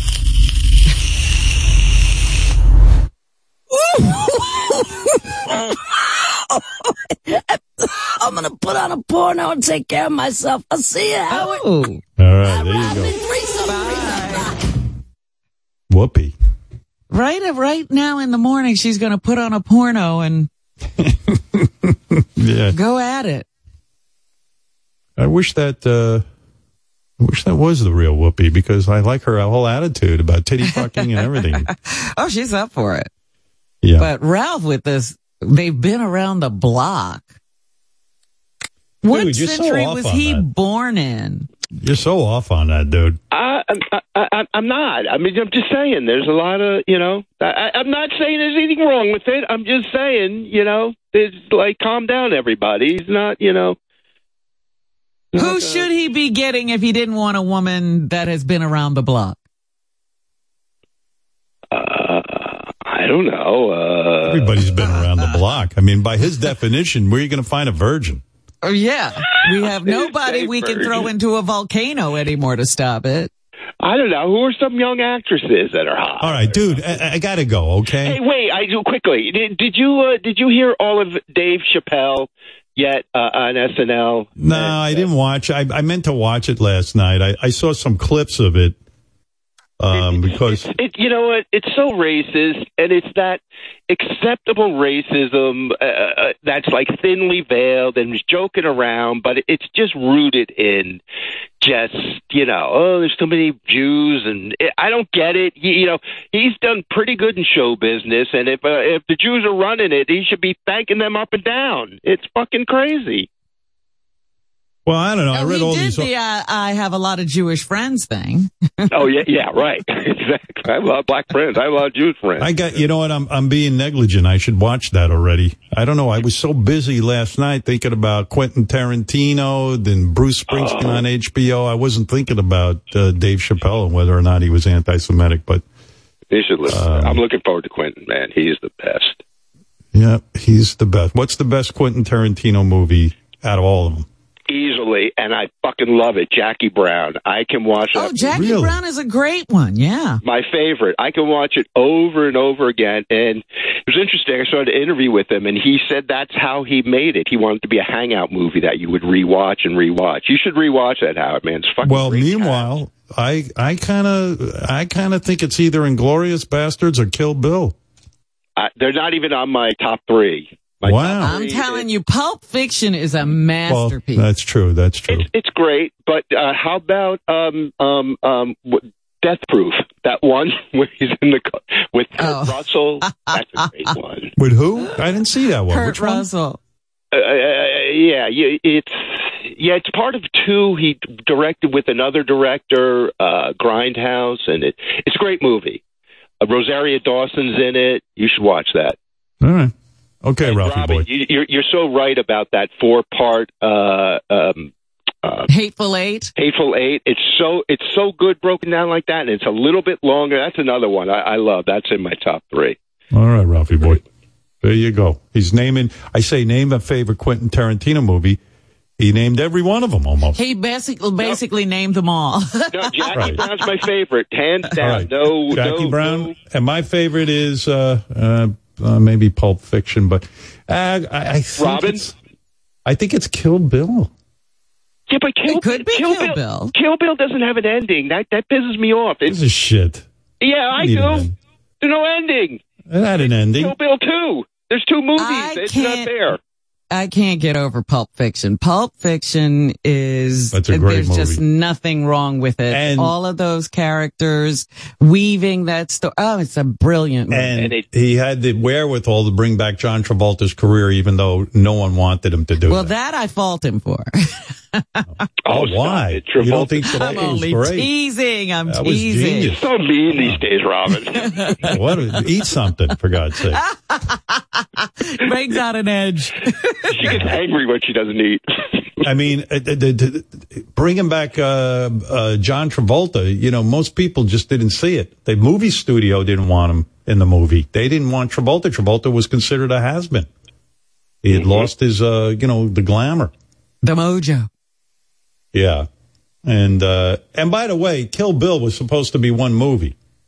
Miramax chopped it in 2. That wasn't Quentin's idea.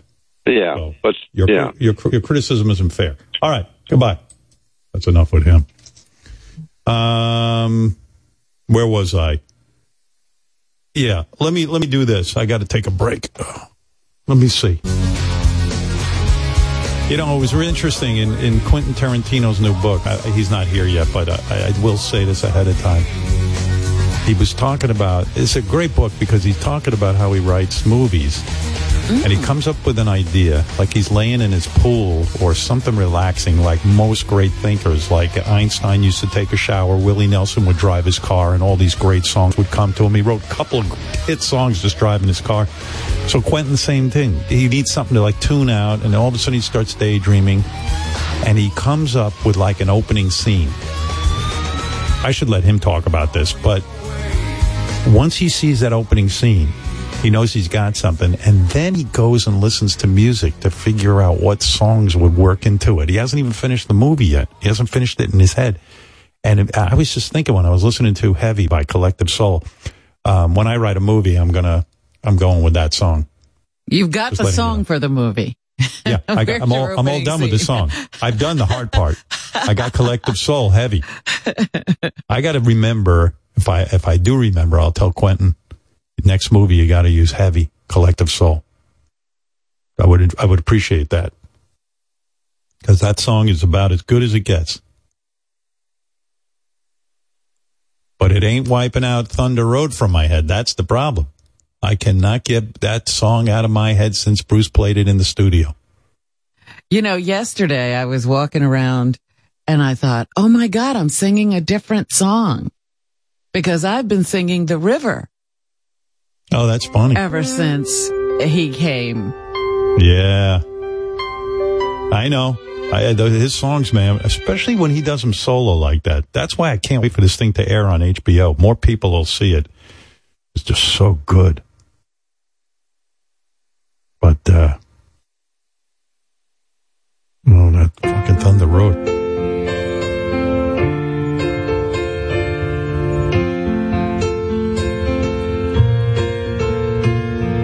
I'm just picturing, people, there are people who do not subscribe to SiriusXM, and now they'll get to see the interview, and Screen door slam. like some guy sitting in, Mary's dress ways. I don't want to talk over this. Like a vision, she dances across the porch as her radio plays. Got the chills. Singing for the lonely. Hey, that's me and I want you only. Don't turn me home again. I just can't face myself alone again. All written on the piano, Don't you run back inside, dog. Now it's really going to be stuck in my head. When you say The River, do you mean The Rising? Because I think Bruce did The Rising. Yeah, The Rising. I'm sorry. Yeah. It was The Rising. Yeah, that's good. The Rising. Hey, so, Matt, you're on the air. Go ahead. Hey, Howard, man, I had the same problem with Thunder Road. Excuse me. It lasted 3 months. I had that song stuck in my head. I was wondering if you could ask Charlie Puth, hey, what is it about some songs that do that? Charlie Puth, actually, when he was here, he played a little bit of the opening of Bruce's, Was it Jungle Land? Yeah, I think so. Yeah. I think that was it. And he did a breakdown of why certain songs, it's the notes, certain notes resonate and your mind wants it to go to a certain place. And he did a whole breakdown of that. So check out that interview too. That's up on the app with Charlie Puth. He does an excellent job of describing why certain songs move us the way they do, like from a technical, a technical approach. It's probably pretty amazing explanation. Sean in New Jersey, go ahead. You're on the air. Hey now, Howard. Good morning, Robin. How are you? Hey now. Good morning. So, Howard, I just wanted to, I feel the same way you did about that, the Bruce interview, just emotionally, just how, it was like a roller coaster. And I'm just so glad that now, more people are going to get to see it. Because there are people that don't subscribe to Sirius, and there are people that, I don't listen to Howard, I'm not into all that stuff, and they don't realize how, just how you've transformed and become. That interview is by far maybe the greatest interview I've ever heard. I could listen to that, if you interviewed him for 15 hours, I could have listened to it. It was just amazing. Well, I think it's a home run. I think it's, Bruce is out promoting a new album, so it's always good for that. And, not that he needs it, but, good for us because, Sirius XM, we want people to know what we're doing over here. It'll certainly, remind people that we're here, people who, maybe were fans of ours and haven't come over to Sirius XM. Who knows? I just see it as a home run, and I just love the idea that this moment occurred, and now more people will get to see it. So, yeah, it was great. I mean, think about how lucky you are too. We're all lucky to be in that moment and be able to, because there's going to be people 50 years from now that are never going to be able to experience that live. Had that brilliance of Bruce Springsteen in the studio like that. Yep, that's how I feel. Okay, Sean, thank you.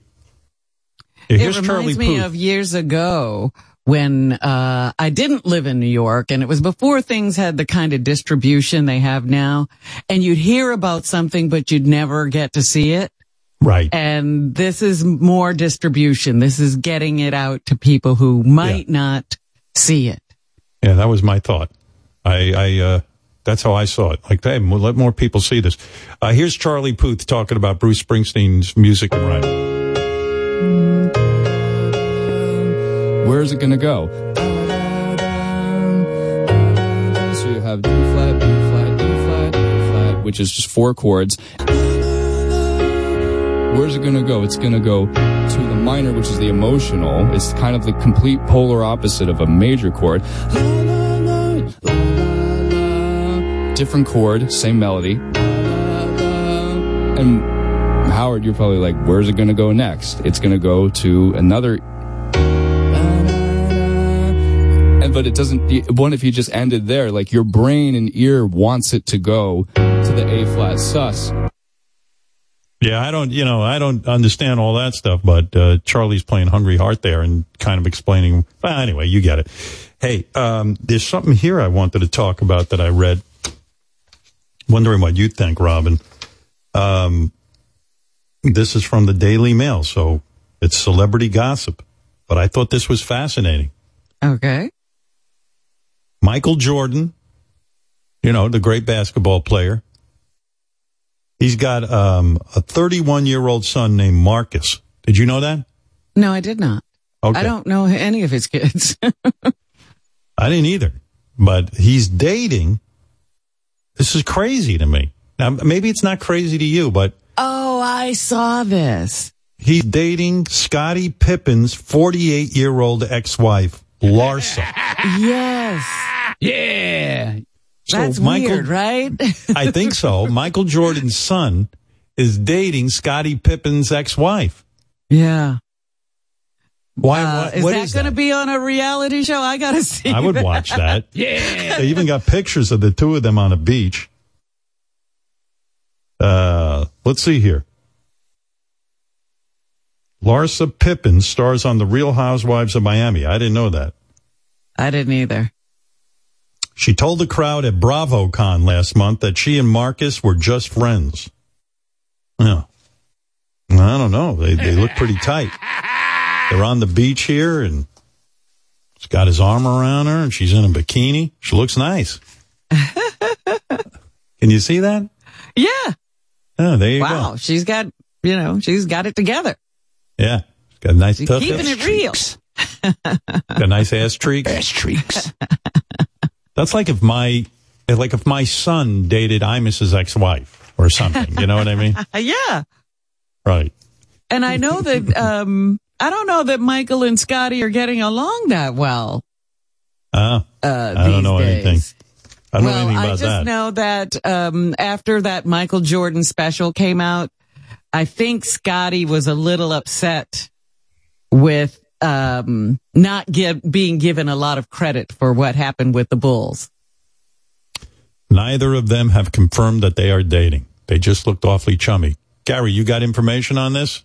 Got a point of view you want to give me? Robin hit it. Gary. Robin hit it. Pippen was not happy about the way he was portrayed. He was kind of vocal about it. So it is weird that Jordan's kid is now banging his wife. It's kind of rough. Ex-wife. Allegedly, by the way. Yes, true. They That's right. look We very don't chummy. have any confirmation. It says they're friends, but like if I would picture me and another woman acting like friends, my wife would kill me if it looked like those pictures. Adam, you're on the air. Hey, Howard, what's going on? Hey, now. Hey now. Hey, now. Big question. Hey, now. My wife and I are having a baby boy this April. And, man, the big question is to circumcise or not, man. I don't know what to do. Literally torn. I was never, no pun intended. I've been over this a million times in my head, and I pride myself on being very decisive. But Jesus Christ, this is a tough one. I never had to confront this. I had 3 daughters. Thank God, because I really don't know what I do. Now, let me tell you how I feel. Okay. Circumcision, I'm circumcised. And, I've talked to guys who are not circumcised. Some of them say it's no big deal. Some of them say they don't like the way it looks. They're embarrassed in front of women. And some of them say they have medical issues with it. Their skin, the skeevy cheese that forms underneath there is a problem. Right, There's all kind of problems. Right. Yeah. And so, I really do feel, and I hate to say this because I know there's many people who love religion, but I don't know where these religious notions come from. I assume a man made up a book, and I told you why I think most religions were formed. Man was out of control. He was killing. He was doing this. They came up with religion to calm him the fuck down and make him scared.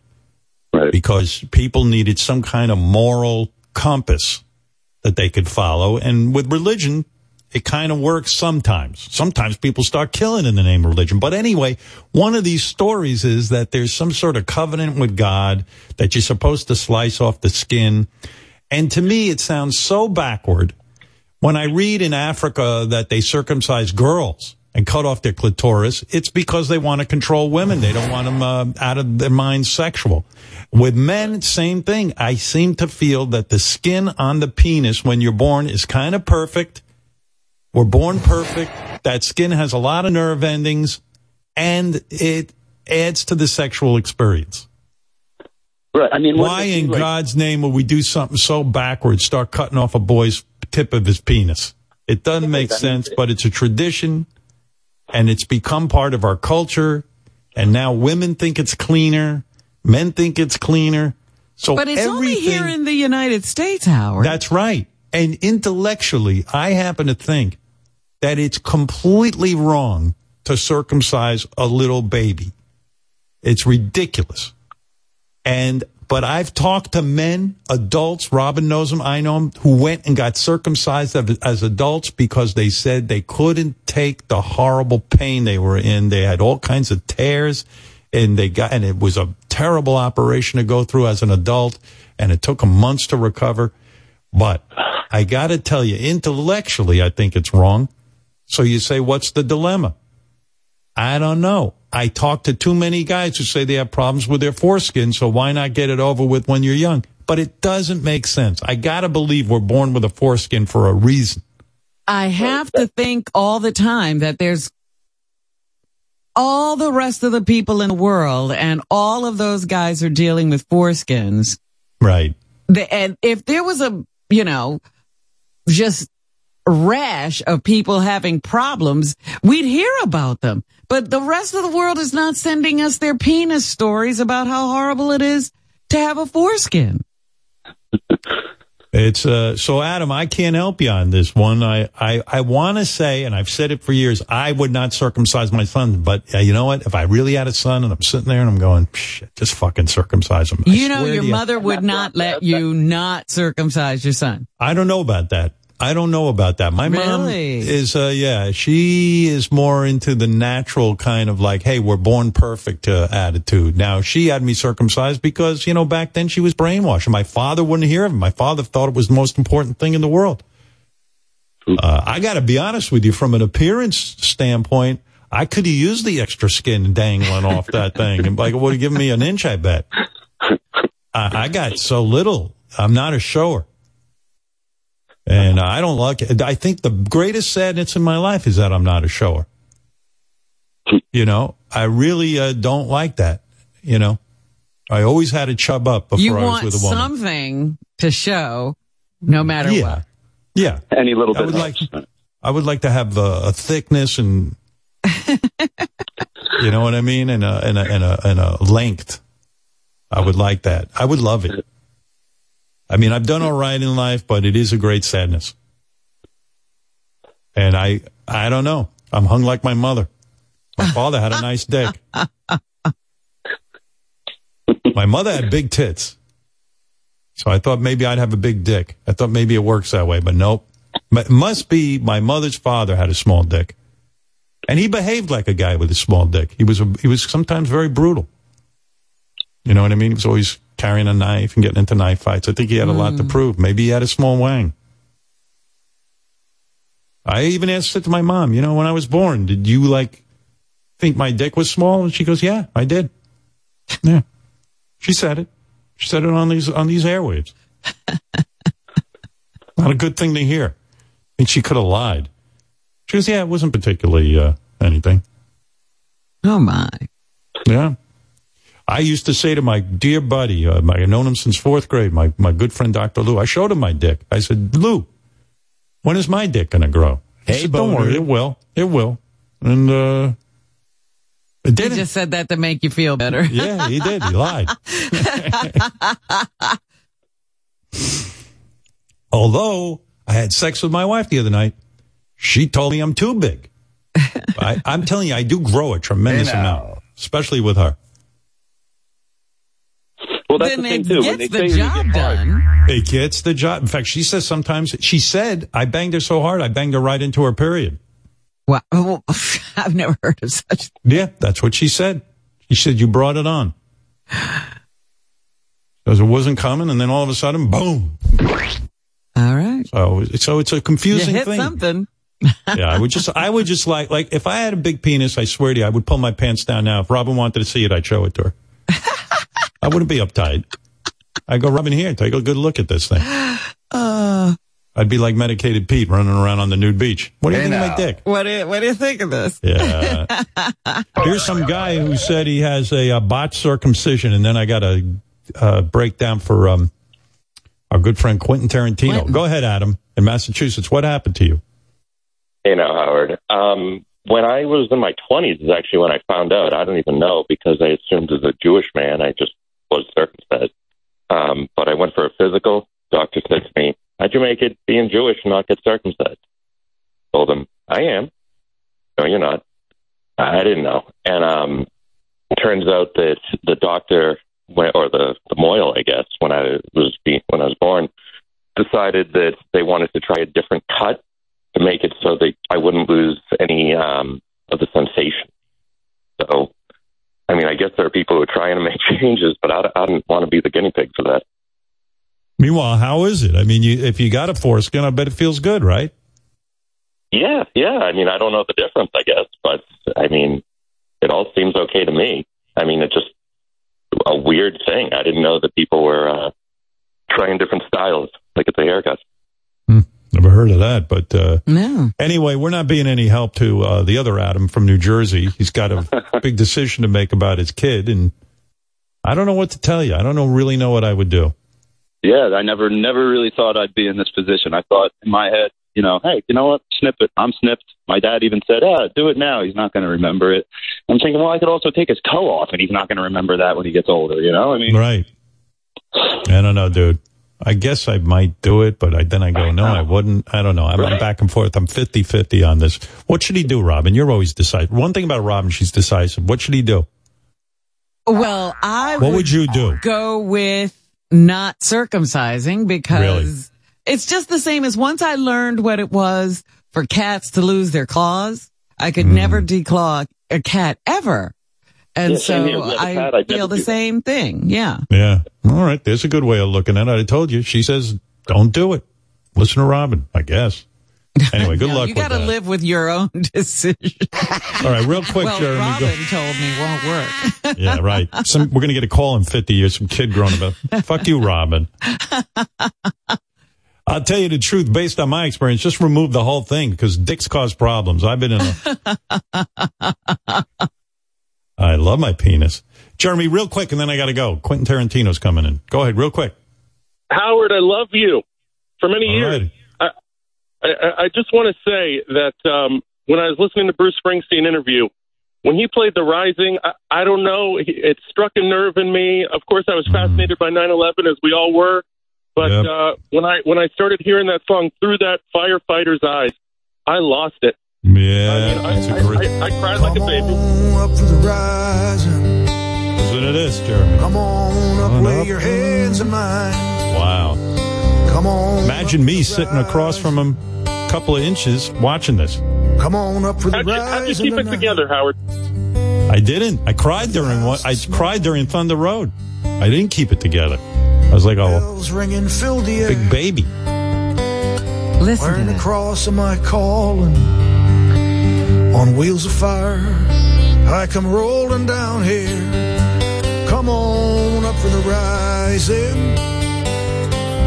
Come on up, lay your hands in mine. I can't wait for this thing to be on HBO. I'm so excited. And when he talks about it's a hymn, that this is all he could come up with is a prayer. When that guy said, Bruce, we need you. Yeah. People say they need me. I never come up with anything. Quentin Tarantino, so much to talk about. Haven't seen this man since 2015 because he's busy, I'm busy, and I assume, Quentin, it's just what life gets in the way of us seeing one another. Is that it? That's exactly it. There was actually absolutely no reason for me to be gone this long. It just happened. It happened, and I welcome you here. Congratulations on the new book. Thank you, mate. We were having the debate all morning. What is the best Quentin Tarantino movie? Do you think like that? Do you look back on your career and say, this is the defining movie of my life? It's the best I did. For years, people used to ask me stuff like that, and then I would usually say something, well, they're all like my children, and da-da-da-da-da-da. Then I would change it to, well, it kind of depends on when you ask me. If you ask me 1 year or one moment, I could say, oh, Kill Bill. Another one, I could say something else. But I really do think Once Upon a Time in Hollywood is my best movie. Right. Gee, it's, I didn't pull that up as your best because I find it, I find it almost impossible. Mm-hmm. I'm amazed by you because, and I always have been, and I'm glad you wrote this book because you talk about your film writing process, which I'm always curious about. Now, maybe I'm wrong, but I don't think there's a lot of directors out there who write their own material. It's like I admire the Beatles because they write their material. I'm talking about Bruce Springsteen nonstop because I'm amazed how many great songs this guy wrote. Most directors, they don't write the script and they don't come up with the story. They get it from somewhere else, right? Yeah, well, I think there's a few directors, that write their own stuff. But, there's directors who are hired to do stuff and then they take it and they turn it into what they want to do. And then there's directors that write stuff for themselves to do. So they have something to do. And then there's writer-directors. And that's where I am. and you've said it, that you consider yourself a writer first or director second, but it's almost like you pulled a smart move. When you're a guy and you're not in show business and you're like, I'm trying to figure out how to get into show business, in a way you say, I know what I'll do if I write my own movie. It's like when Sylvester Stallone wrote Rocky, they wanted somebody else to star in it. He goes, fuck you, I'm not giving you the script unless you put me in it. Yeah. That was your thought. Like, if I can write a great piece of material, then I get to be a director. Yeah, well, I knew that at a certain point that if I could write, especially like a low-budget movie like Reservoir Dogs, if I could write something that was just so good that a little company go, oh no, we're going to make this. We're going to do this. And well, you have to take me. You have to take me in with it, and you have to take me not begrudgingly. And by the way, my partner at the time, Lawrence Bender, even set it up where it was like, now look, Quentin's going to direct this thing. So don't even have a meeting with us. Don't waste our time unless you've already swallowed that pill. Now, you can come to the meeting and you can go like, I'm not going to make a movie with that asshole. All right, that's okay. All right, but don't try to talk him into anything. We'll just leave. Wow, how ballsy! Because when you're a guy and you're broke, you didn't come from money. No. And you finally write something like Reservoir Dogs where people are interested in it. The temptation is to say, you know what? I'm not going to be an asshole. Let somebody else direct this. I got to sell this script. I want to eat. I want to get into this business. I had already done that with my script for True Romance. That was my first script. So that's the route I went with True Romance. Right. And Reservoir Dogs like, no. This is the one. This is definitely the one. Were there studios who said to you, we love your script, but we're not going to let you direct it? Were they like, hey, fuck you, we're gonna just pass on this? Well, there were no studios involved with Reservoir Dogs at all. Right. All right. It's like independent straight to video companies. They were the people talking to us. But it was also kind of a situation because I had actually just sold True Romance. So if need be, I could have made Reservoir Dogs like on 16 millimeter for $30,000. I had never had that much money in my life, so I had that. It probably wouldn't have been in a big ass warehouse like it was. It probably would have been in like some muffler shop or some tune-up masters or something where the whole thing would be taking place, and it wouldn't be hard, you could tell, and Tim Roth horsing around. It would have been some of my friends, but it still would have been a pretty good movie. We had gone on the film festival circuit. So when I would go I had a movie as far as I was concerned. Now, if you want to give me more money to make the movie I want to make, well, that's all the better. But I don't need you to make my dream come true. And so people would come in and they would have like different ideas and like, well, how about this? How about that? How about this? How about that? And, I'd listen to them and finally I'd say like, just doesn't look like we're kind of on the same page. Okay, well, thank you for your time. I appreciate it, but, bye-bye. And we just get up and leave. The part of your, brilliance, the early part I don't get is, were you the type of kid, I know you went to movies and I know where you went with your mom and you cover that, but were you the type of kid in school who was well-read? You read a ton of books. I mean, you're a writer. Yeah. But I don't get the sense that, yes, you saw a lot of movies. Yeah. And that's all in your brain. But I don't get the sense that you were this student who wrote all the time and, read a lot of literature or were a top-notch kind of valedictorian type, right? That wasn't you. No, the interesting deal about that was, one, I was a terrible student, all right? I hated school and checked out. However, why do you think you hated school? Because you're such an inquisitive guy. You're such a bright guy. I don't know. Frankly, I don't know why I hated school back then. Because like right now, I could go to school. I could go to take a class and go there every week and probably really enjoy it, or go there twice a week and really enjoy it. I think it was because I had to go, and also it was one of those things where, especially when I was younger, if I wasn't good at something fairly right away, then I just kind of lost interest in it, and I didn't even have like the wherewithal to do just good enough. I just checked out. But the weird part about it though was, while I was this terrible student and got really bad grades, I was reading at an adult level when I was just being a little boy. I mean, like at 10, I was reading at an adult level. And in other words, they tested you and they felt you had. I'd pick up my mom's paperbacks and like read them. Right. So you did read a lot. Yeah, I did. Yeah, that was what I did. I did read a lot. I was a better reader than most of the other kids, like in third grade or, fourth grade or something. I'm reading adult books. And not only that, and the other subject, unless you had a boring teacher, the other subject that I was really, really good at was history. Now, that makes sense. If it was about what date did this happen? What date did that happen? Okay, well, I don't give a damn about that. But to me, history was storytelling. And I'd seen movies, all right? So actually, frankly, part of the thing when I'd be sitting in a history class hearing stories, I was trying to see, hey, do they have a story that I haven't seen a movie of? Maybe I can make a movie of that. Yeah. Because I see a movie like there was this movie called The Last Valley with Michael Caine and Omar Sharif, and that was all about the Black Plague. So now I was all of a sudden really interested in what about the Black Plague. And then, I'd see some boring movie like Nicholas in Alexandria. All right. Well, now I had a idea about Russia at that time. And but I remember right, because you couldn't write Inglourious Bastards unless you had a complete appreciation for what went down in World War II. I mean, exactly. You have to understand that. You can't create an alternate reality without knowing reality. But I remember there was a kid, he was like one of those genius kids that was in the class, and his name was Mike Gallo. And he did he did two things, I remember. He did a giant book report on the Donner Party, and this whole kind of explained the whole story of the Donner Party. And then I'm listening to that and I go, wow, that would make a really groovy movie, man.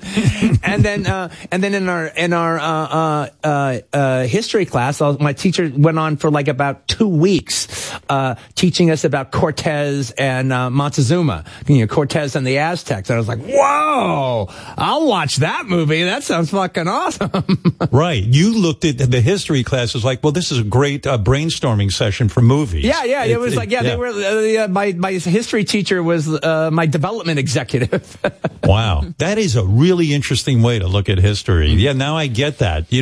I was, that whole story that came out about your mom, and you spend a lot of time talking about your mom, at least the chapter that, it was such an odd childhood that you had. That, father not around, but your mom being a single woman, and then you had a stepfather, and then you didn't have a stepfather, and then she dated a lot of famous guys like Wilt Chamberlain. Yeah, and Happy Hairston, yeah. Yeah, basketball. She must have been a stunning looking woman. She's really good looking. She was really, really good looking, yeah. Yeah, and in a way, having a really, really and she was really young, too. Yeah, and having a really, really good-looking mother like that, and she's dating a lot of guys, it's got to be weird for a little kid, right? I mean, it's just... No, I was always really proud that, my mom was prettier than all the other moms in school. I'd see all the other moms in school, and, they looked like, old ladies selling flour on TV commercials, all right? And my mom would come in with hot pants and long, straight black hair down to her ass, all right? And some, like, Levi jacket, Was it weird when she was dating, like, Wilt Chamberlain, arguably one of the greatest basketball players of all time and one of the most... I mean, it's almost like you were exposed to fame. Yeah, well, I was never exposed to it. I never met him or anything. It's not like he came over to the house and we watched Three's Company together. No, he didn't have to deal with the whole boy at home shit. All right, but I knew it. I knew she was doing it, and I thought that was really groovy. I thought that was groovy. That would be like your mom's dating Muhammad Ali, or your mom's dating Joe Namath. Yeah. But does it in a way, like, you sometimes talk about fame. A lot of people don't make it because they don't believe that they could be part of a show business world. It just seems unobtainable, and people like us don't become famous. But when you see your mother so close to fame, maybe in a way it inspired you to say, you know, it's not that unobtainable. I could become a famous film director. I don't know. I think that's like one removed from the Grand Canyon kind of way. Because I knew I was going to be a basketball player. All right. But I do know what you mean. I don't know if that applies. Because, I mean, that's one of the reasons I actually think that, aside from just normal nepotism or whatever, one of the reasons that the kids of movie stars do so well in acting careers, because it's not pie in the sky for them. You know, a guy comes in or a girl comes in from Cleveland or from St. Louis or from Alaska, you know, to a Los Angeles or New York to make it as an actor. You know, they're willing themselves here, but it's all a big fantasy as far as they're concerned. Right. You know, but like, you know, the daughter of a famous actress, the daughter of a famous actor. No. This could happen. This could not happen, but this is a legitimate business. Not only is this a legitimate business, this is the family business. Right. It's tangible. This is a job. This could work out. Right. Nobody coming off the bus thinks, they hope it could work out. But they're really, they're swinging for the bleachers. Yeah, I remember telling my father, I'm going to be on the radio. And he goes, you're an idiot. You don't speak properly. You're a moron. You don't read the newspaper. You're not going to be on the radio. I know people on the radio. You're not one of them. I mean, it was debilitating. And I believed him. Well, by the way, you're so good on the radio. Forget about the fact that you're a legend. When I was in the break room, you've talked me into buying a pair of Muggs jeans. Yeah. Oh, and you're going to look sexy in those. Muggsy. Yes, Muggsy jeans. Muggsy jeans. You sold me with your ad read. You know, I read this thing about you being on a podcast and you were talking about your mom and you made a statement. And I relate to you this way. Mm-hmm. You said, you know what? My mother, when I used to write little screenplays and things when I was a kid and I dreamt of being a screenwriter and director. Yeah. My mother was brutal about it. Stop writing. You're going to flunk school. All you do is write screenplays all day. And she was not supportive. In a way, I understand it. I accepted that from my father. I think my father was like, you know what? You're not going to have a career and you're going to be, you're going to not have any money and you're not going to be able to support you. You're going to be a bum. I think your mother was coming from the same place. She's like, you better pay attention in school, genius, because these little fucking things. But you, like me, you hold on to that and you say, fuck it. Well, I am not going to give my mother the big house. I'm not going to give my mother, because she didn't. She was downright mean about it.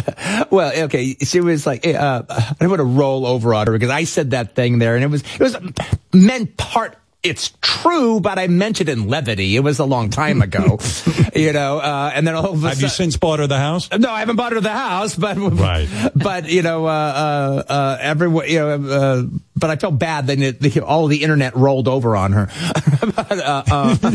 Yeah. Well, I didn't. I was like, you don't get to get a house. Fuck you. I was too generous with my father sometimes, I thought. Yeah.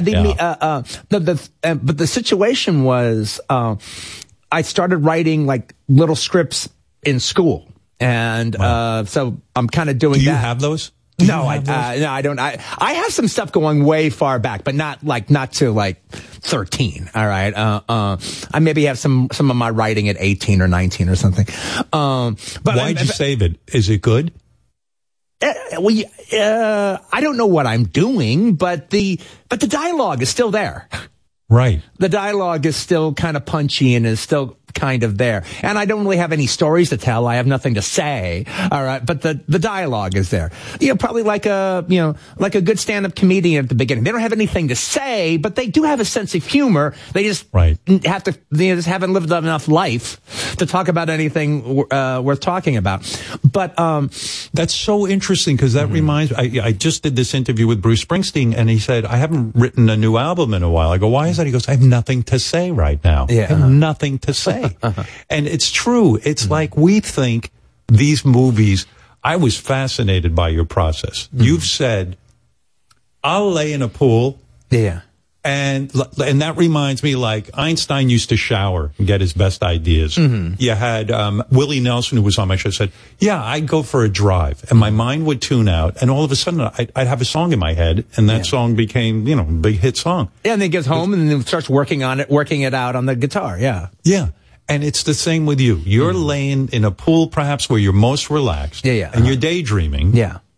And you say the opening scene to the movie. Yeah. And that's why you've said my opening scenes are always my best, because that's what gets me going. If I see a great opening scene in my mind. Yeah. Then I know I'm onto something. So what's the next step? Let's say you have the opening scene to Pulp Fiction. And it's in your head. Do you then go out of that pool and you rush to some room and start writing in longhand your script idea? Well, Pulp Fiction is probably the one that doesn't quite apply, because the opening scene is such a non sequitur to the rest of the movie. So in that one, I already, I had the idea. It kind of changed drastically from the time I got from the page 1 to the last page. But I had this idea that there would be these 3 separate stories, and then this would sort of be this weird introduction that we would lose for a while, and then get back to Pumpkin and Honey Bunny later. So that was one that I kind of had the structure more or less worked out, or at least I thought I did. And, but more, it's more about the idea that, I come up with a story. Okay, Django is a good example. Django's a good example because I was doing press for Inglourious Bastards in Japan, and I was hipped to that there was this magnificent store in Tokyo that sold soundtracks. And they had a lot of great spaghetti western soundtracks. So I went down to this store, and it was all DVD, all CDs, and man, they had spaghetti western soundtracks that you just couldn't get in America. I couldn't believe it. And so, I mean, and they had record albums. I mean, I just bought so much that I just looked like a rich asshole. All right. But what a weird little store, huh? Yeah, I mean, yeah. Like what? Oh, it was jam packed too, Yeah. And so a stack of records this big and 2 bags of CDs. And so I get back to my hotel room, and I've had like a day off. I did it on my day off. And I'm just luxuriating in all this like Morricone, Louise Bacalov spaghetti western music, and it's just so great or whatever. And I've been having the idea for Django for a while.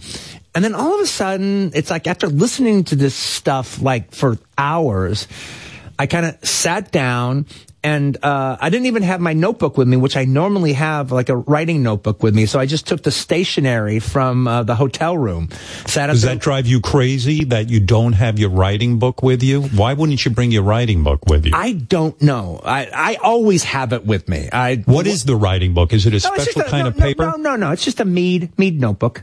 You know, a ring binder notebook, That's it. Yeah. And you work the page. Whoosh.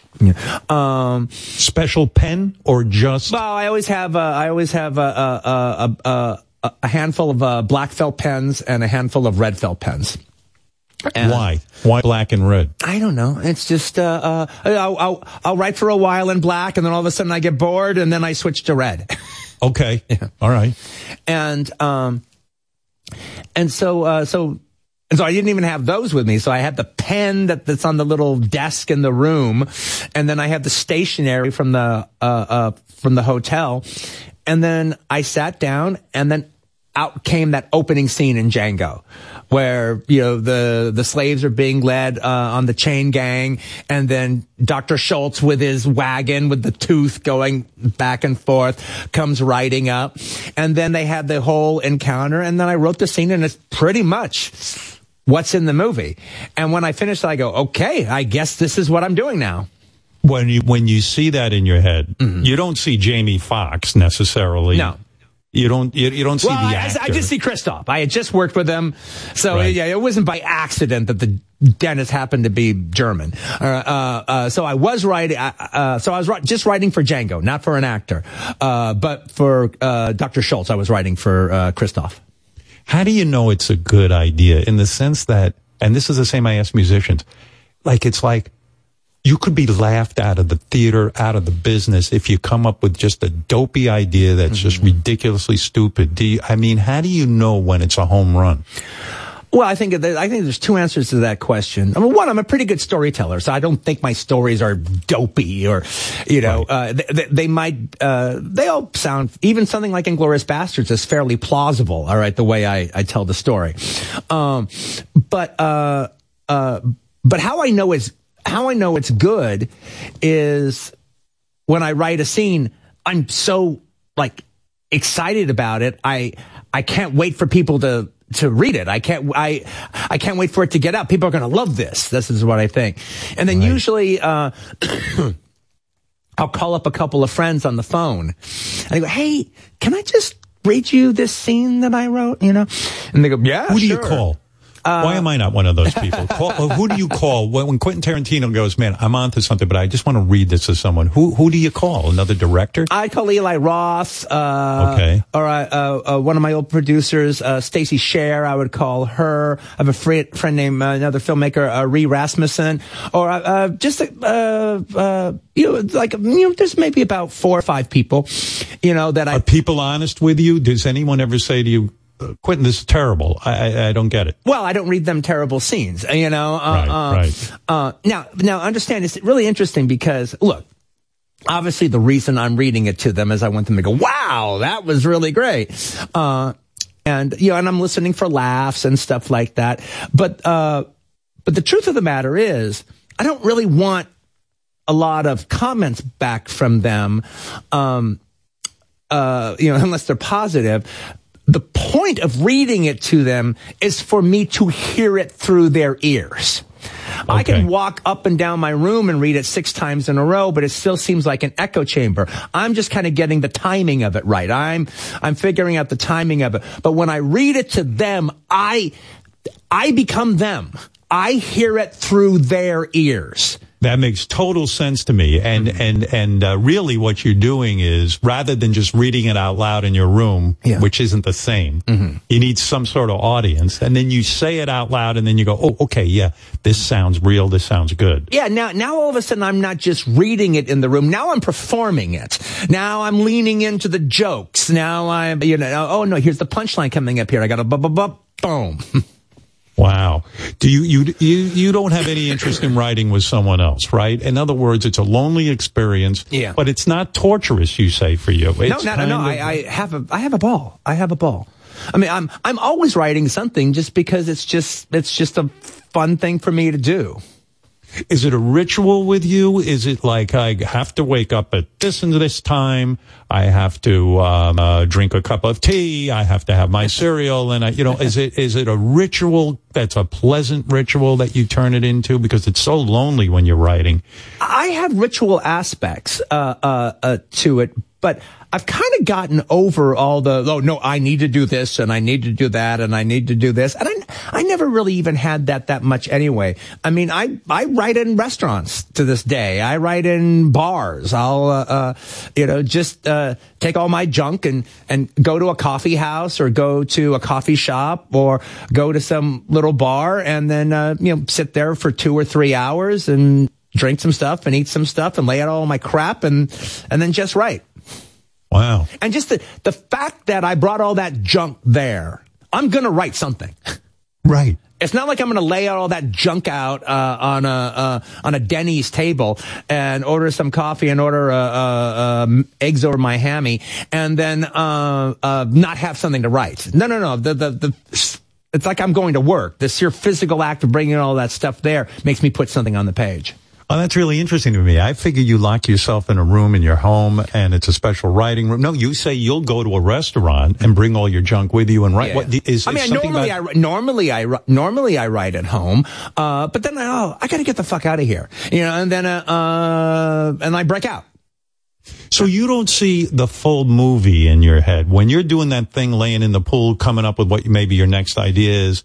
You don't necessarily, when you write that opening scene, you don't necessarily visualize the whole movie. You don't even know where it's going to end up. Well, I usually think I do. I mean, but also at the same time, look, I think I do. I might be wrong, but also, my movies are are almost always genre movies. Right. You know, so it's like Inglourious Basterds. Well, I guess it's going to end with the bastards going on a mission to kill Hitler or do whatever there is they're supposed to do, blow up the theater. So I figure the end will be the mission. I figure at the end of Kill Bill, she'll kill Bill. You know, so I have a destination that I'm going to by sheer virtue of the genre that I'm doing. And then this idea, and I like this, because music inspires the hell out of me. Yeah. When I paint, I listen to music and it gets me going. Yeah. You are really tied. You say, and again, this is the process. Yeah. I come up with an opening scene and then maybe I'll go and listen to music and find the music for the movie. You haven't even finished it yet. You haven't written it yet. It's like. No, that actually might even get me to sit down and write it. Once I kind of figure out what's going on and, what I'm digging, then it's like, okay, now this idea is staying around. This is getting better. This is not, I'm not losing interest in it. I'm gaining interest in it, and I'm coming up with a little bit more and a little bit more. And so then I have a record room in my house. So it's all set up like a used record store, and it's all broken down into bins and everything. And I've been collecting records since I was a kid.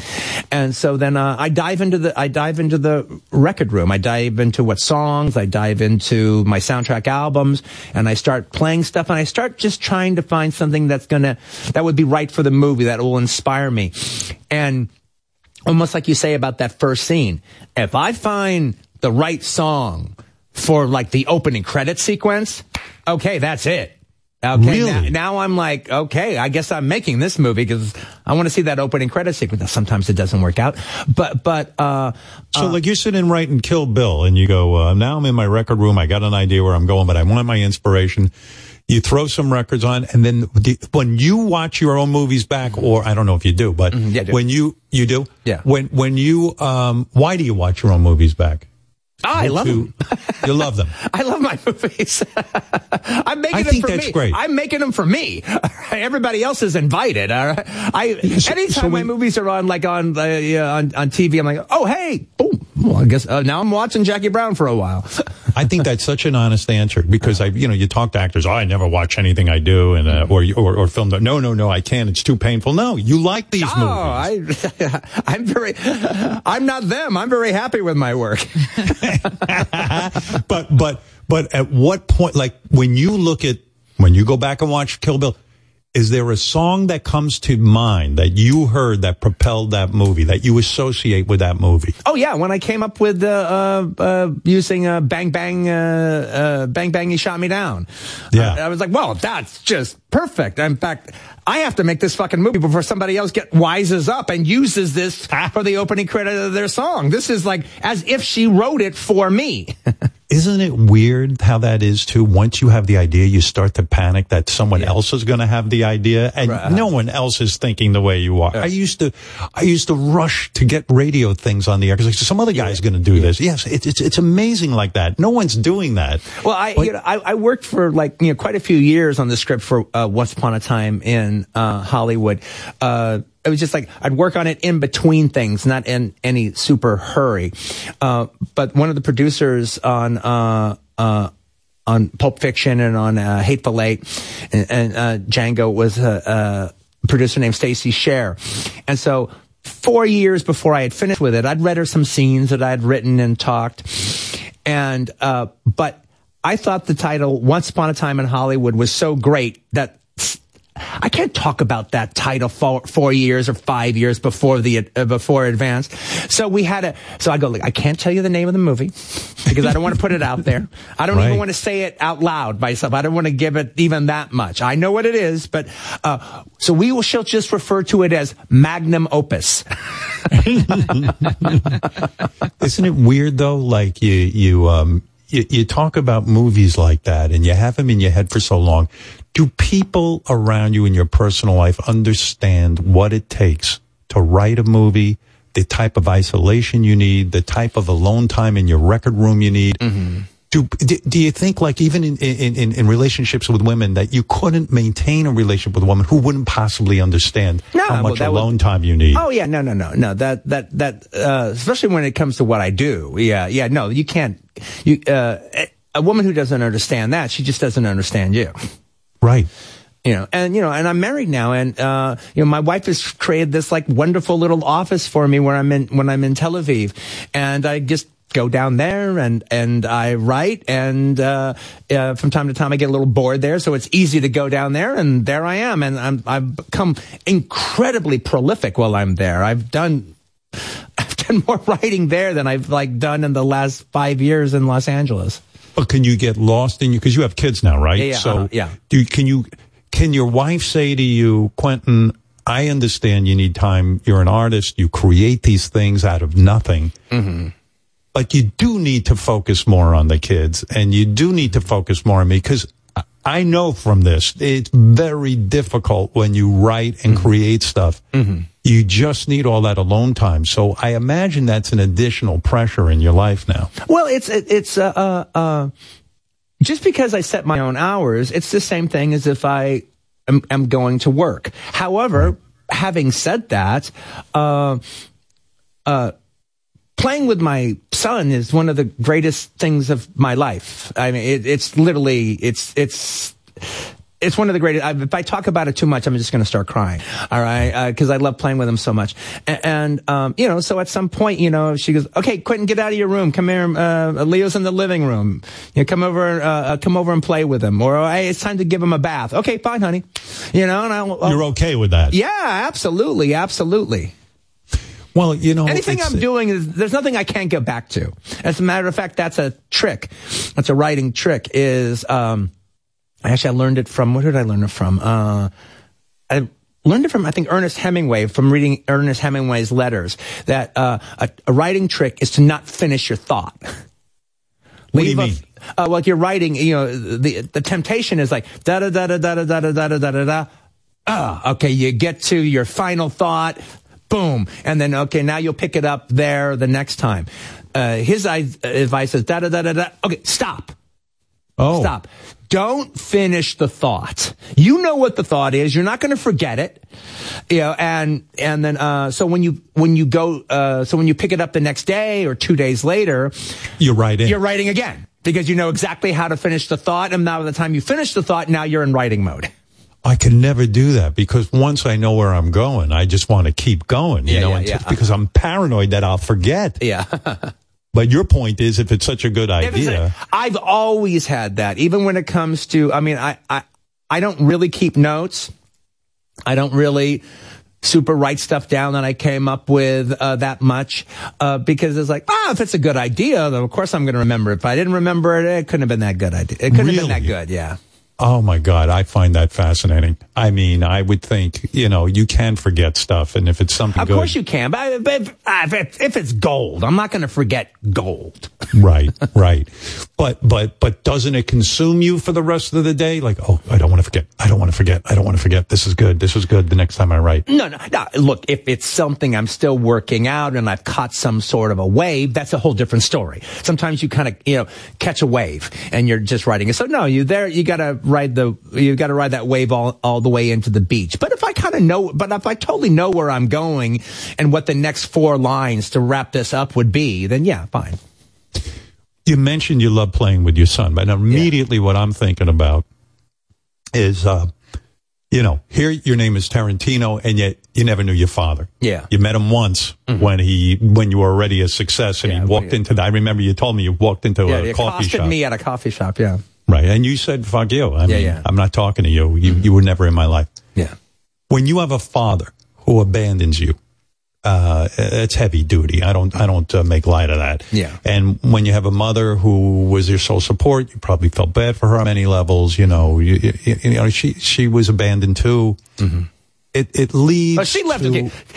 Clear the record straight. She left him. Okay, so maybe even your anger with her for leaving. No. He was good. Who knows? I wasn't angry at her for leaving him.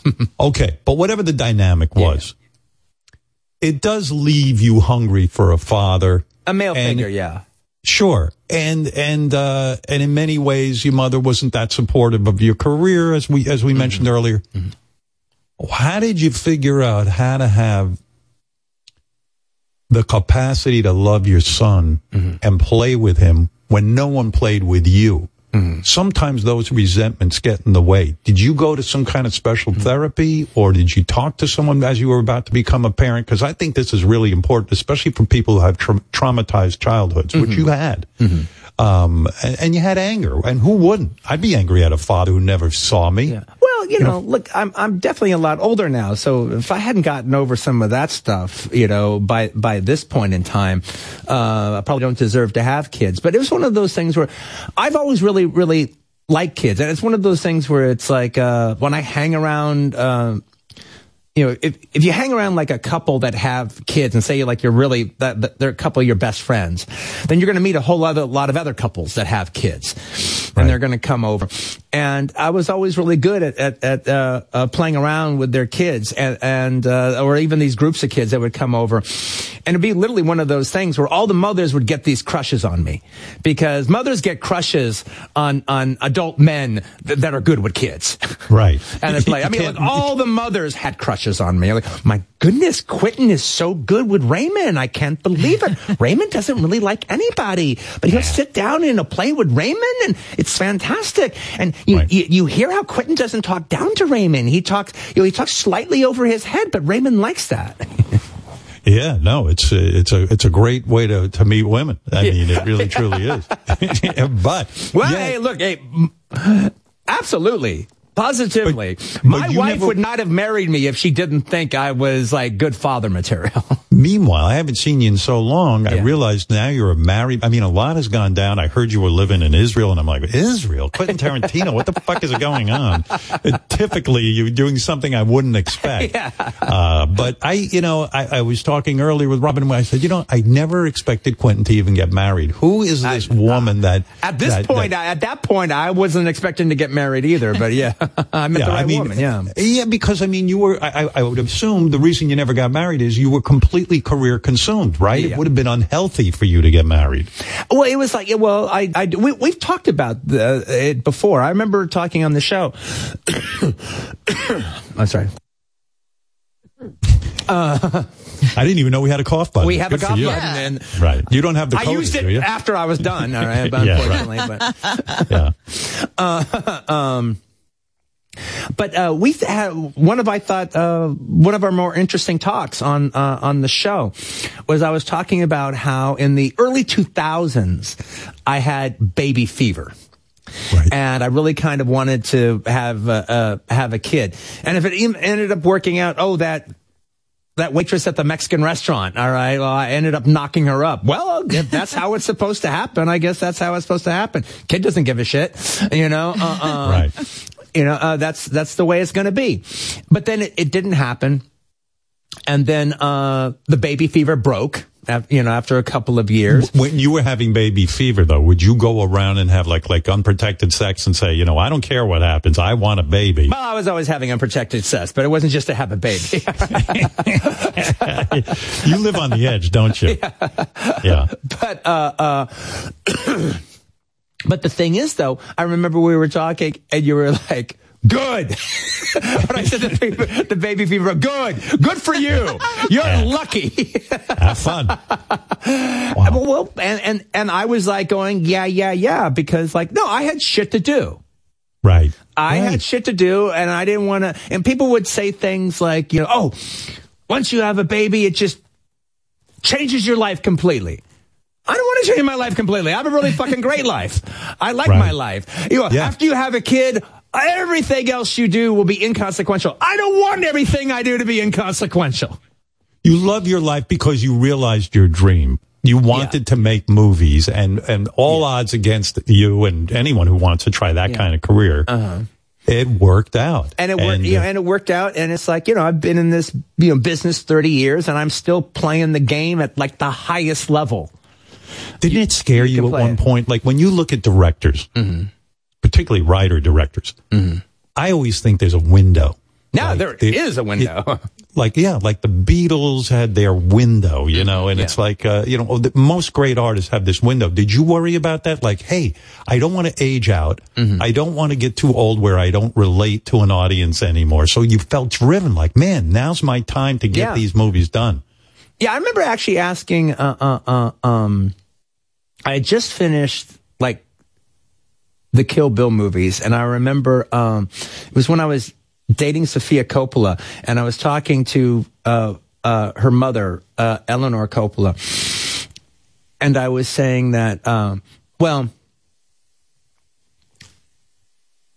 Kill Bill was such an epic. I felt like I climbed Mount Everest. But now I don't feel I can do a small mountain now. I feel like to make it worth it to me, everything is, if it's okay, I've done Everest, now the next one has to be Fuji, and then one after that needs to be Kilimanjaro. And so I'm describing it to her to hear what she has to say, and she's like, no, these are your mountain climbing years. Right. You will not want to climb the mountain at a certain point, but now you have to climb the mountain. These are your mountain climbing years. Right. Is it a disaster for a director today? You mentioned Sofia Coppola. I forgot about that. But is it a disaster for a director-writer to marry another director or date another director? Is it too competitive in the sense that... I don't think so. I mean, what we did was so far away from each other. There was like no competition or anything like that. And I was also so into what she was doing that I was just, completely supportive. It seemed it's all about people and theoretically having the same job, that you don't actually have to share sounds like it would be a good fit. Theoretically. Yeah, it sounds like it also sounds kind of romantic to me. The two of you go off into your writing rooms and you understand that you're working now. And then 2 auteurs in love. That sounds pretty great. Yeah, no, it actually does. I'm just curious. The woman you married, she had to be some spectacular woman who really gets you. Yeah. And she's Israeli, right? Yes, and she said to you, Quentin, it's important for me to live in Israel for a good amount of the year. And you're cool with that, right? Yeah. Well, first off, it was like, she is absolutely a Tel Avivian. Her family, her family's very important to her. Her family's in Tel Aviv. She loves Tel Aviv.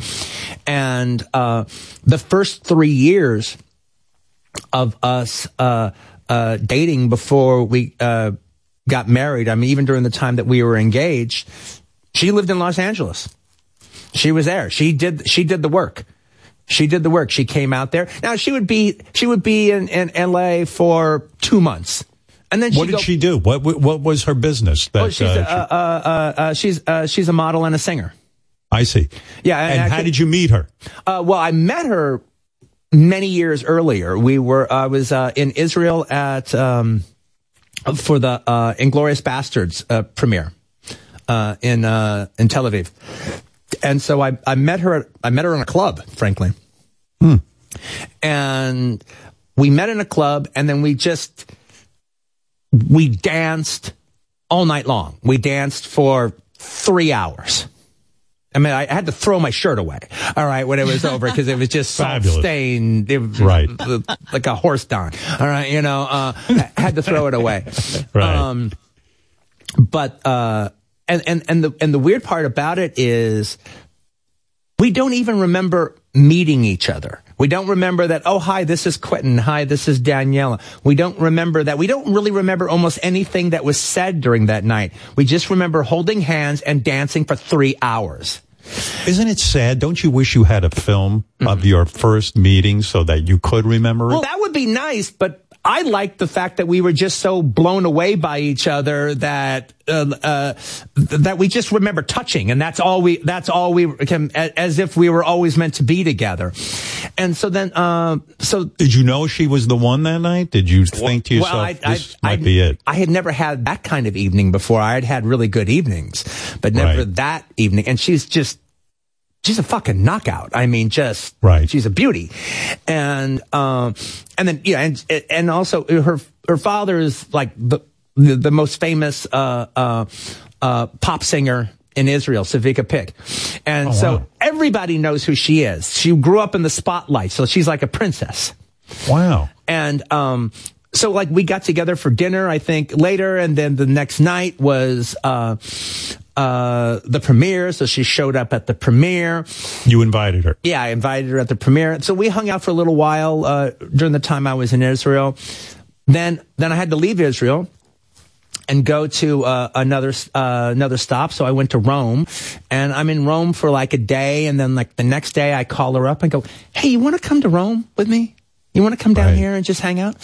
And she said, yeah. So she got in. That was a big deal for her to get on an airplane. She didn't really know me that much. So she got on an airplane and she came down to Rome. And then I go, "You want to go back home with me?" And so she called a friend so she wouldn't just be completely by herself.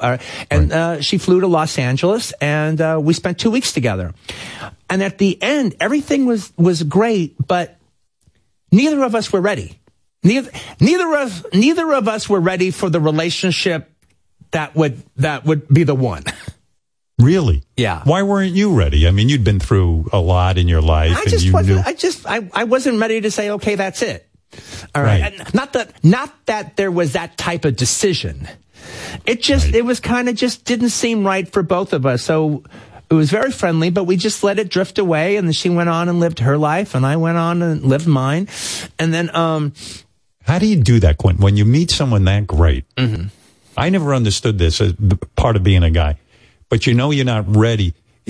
Doesn't it drive you crazy that she might meet someone else and that you'll lose her forever? I mean, when you meet someone who you vibe with that great, I mean, I might have been a scared little chicken shit. All right.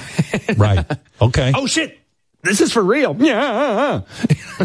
What were you scared of exactly? I don't know. I don't even know if I was scared, but, right. Something was up. Yeah. Something. Yeah. But she wasn't making a point about it either. It just seemed like, it was a fantastic thing, but maybe it had run its course. Maybe it was this, strangers in the night, doobie. Right. Maybe it was that. And that can be beautiful too. So maybe that was the case. And, so then I end up I get invited on this cruise. And so I go on this cruise. This is like 6 years later. I go on this cruise, and then I, meet a woman who's on the cruise who's a family friend of the Pix, which is her name. And she goes, "Oh, hey, I'm a good friend of Daniela." And I go, "Oh, Daniela, she was so great." She was so great, as if she's dead. And so no, I figured like she's moved on. I mean, for all I know, she's probably married. I don't know what the deal is. All right. So how many years later is this? It's like 6 years. 6 years. Oh my God, that long, huh? Yeah, 6 years. And so I just say a bunch of nice things, figuring, okay, I'll say a bunch of, Danielle is so wonderful. She was so great. I figure I'll just say a bunch of nice things. This friend will go back home to Tel Aviv. We'll eventually bump into Daniela and say, "Hey, I bumped into Quentin and he said a bunch of nice things about you." That was the plan. Right. That was the plan. Well, she went up into her stateroom and called Daniela. Oh, wow. And so then all of a sudden, this friend of the family called me and go, "Hey, meet me in the coffee shop." And so I met her in the coffee shop, and she goes, "So I just got through talking to Daniela, and it turns out she just broke up with her boyfriend. So when you're through with your cruise and you get back home, give Daniela a call." Wow. And so I went back home, and I did. I called her. We had a really nice conversation. She was happy to hear from me. Then all of a sudden, next thing I know, we talked about 3 different times, fairly shortly in a row, which is unusual for me. And so we decided, let's get together. Let's get together. And no promises. We don't know what's going to happen, but I'm intrigued enough and I would love to see you. Let's do it. And so we decided, okay, look, you shouldn't have to come to America and I shouldn't have to come to Tel Aviv. So let's meet in Paris. Okay, that's kind of gearing it to work out, all right? Meeting in the city of love. I like how you're thinking, yeah. And but we kind of wanted it to work out, and so we both went to Paris, and we've been together ever since. Wow. Isn't that something that you broke up for 6 years, didn't see each other? That's unusual. And then it really is. Yeah, and then it's like we couldn't be happier. She's a wonderful wife. She's a magnificent mother. She's a beautiful lady. I like getting dressed up, and she gets dressed up, and then we go out to dinner, and we look like a good-looking couple, and it's exciting. It's fantastic. And her whole thing is to create an environment for me to do what I do. And so the thing is, so she didn't abscond to me in Israel. What the idea, our initial idea was, okay, we'll spend 3 months in Tel Aviv and then like 3 months in Los Angeles. So I'm there in Tel Aviv. We just had the little boy, and then COVID hit. So all of a sudden I was like stuck in Israel for like 8 months. Now, if you're going to be stuck during a pandemic, one of the countries that handled it better than everybody else is not the worst place to be stuck in. No, not at all. Having said that, I'm from Los Angeles, and I didn't know I was going to be there that long. And so I was a little climbing the walls at a certain point. So once things kind of loosened up, now we have kind of a situation where it's like, I'll spend 2 months there. Then I go and spend 4 weeks or 6 weeks in Los Angeles. Usually I have some work to do, but also maybe I want to be by myself. I want to be in my old house that I lived in, for 20 years. And she's like, it's fine. It's fine. Wow. Go. I don't want you coming here climbing the walls. I want you to love Israel. I want you to love being here. So, when it's too much, go have your time at home at your old house, go visit some of your friends, go to some of your old haunts, and then, then you start missing us, and then come back, and now you're present, and you're here, and you want to be here. Funny thing with guys is when a woman gives you that freedom in the relationship to do that, we come running back much sooner, don't we? It's like, it's a weird thing. As soon as my wife, I'll say to my wife, I need 5 minutes to myself. It's 1 minute, really. Yeah, and right. Then, and then right back following her around. It does work that way. But that's following her around. Yeah, right. You're like the way a cat follows somebody from room to room. Yeah, I don't want to be by myself. I don't know what to do by myself, but that's really great. Well, I'm really happy for you in that respect. That's fantastic that you found someone and you got kids and all of that. I mean, that is just quite remarkable. Because I don't know why. Do you speak Hebrew when you're in Israel? Is it? I speak childish Hebrew. I could talk to my son in Hebrew. I'm learning Hebrew with him, so it's like I'm learning. I know a ton of words. I haven't tried to start putting them together in sentences or anything, but. He watches like all the baby TV channels and junk, as a toddler. And so I've learned how to say a bunch of the animal names, right, in Hebrew.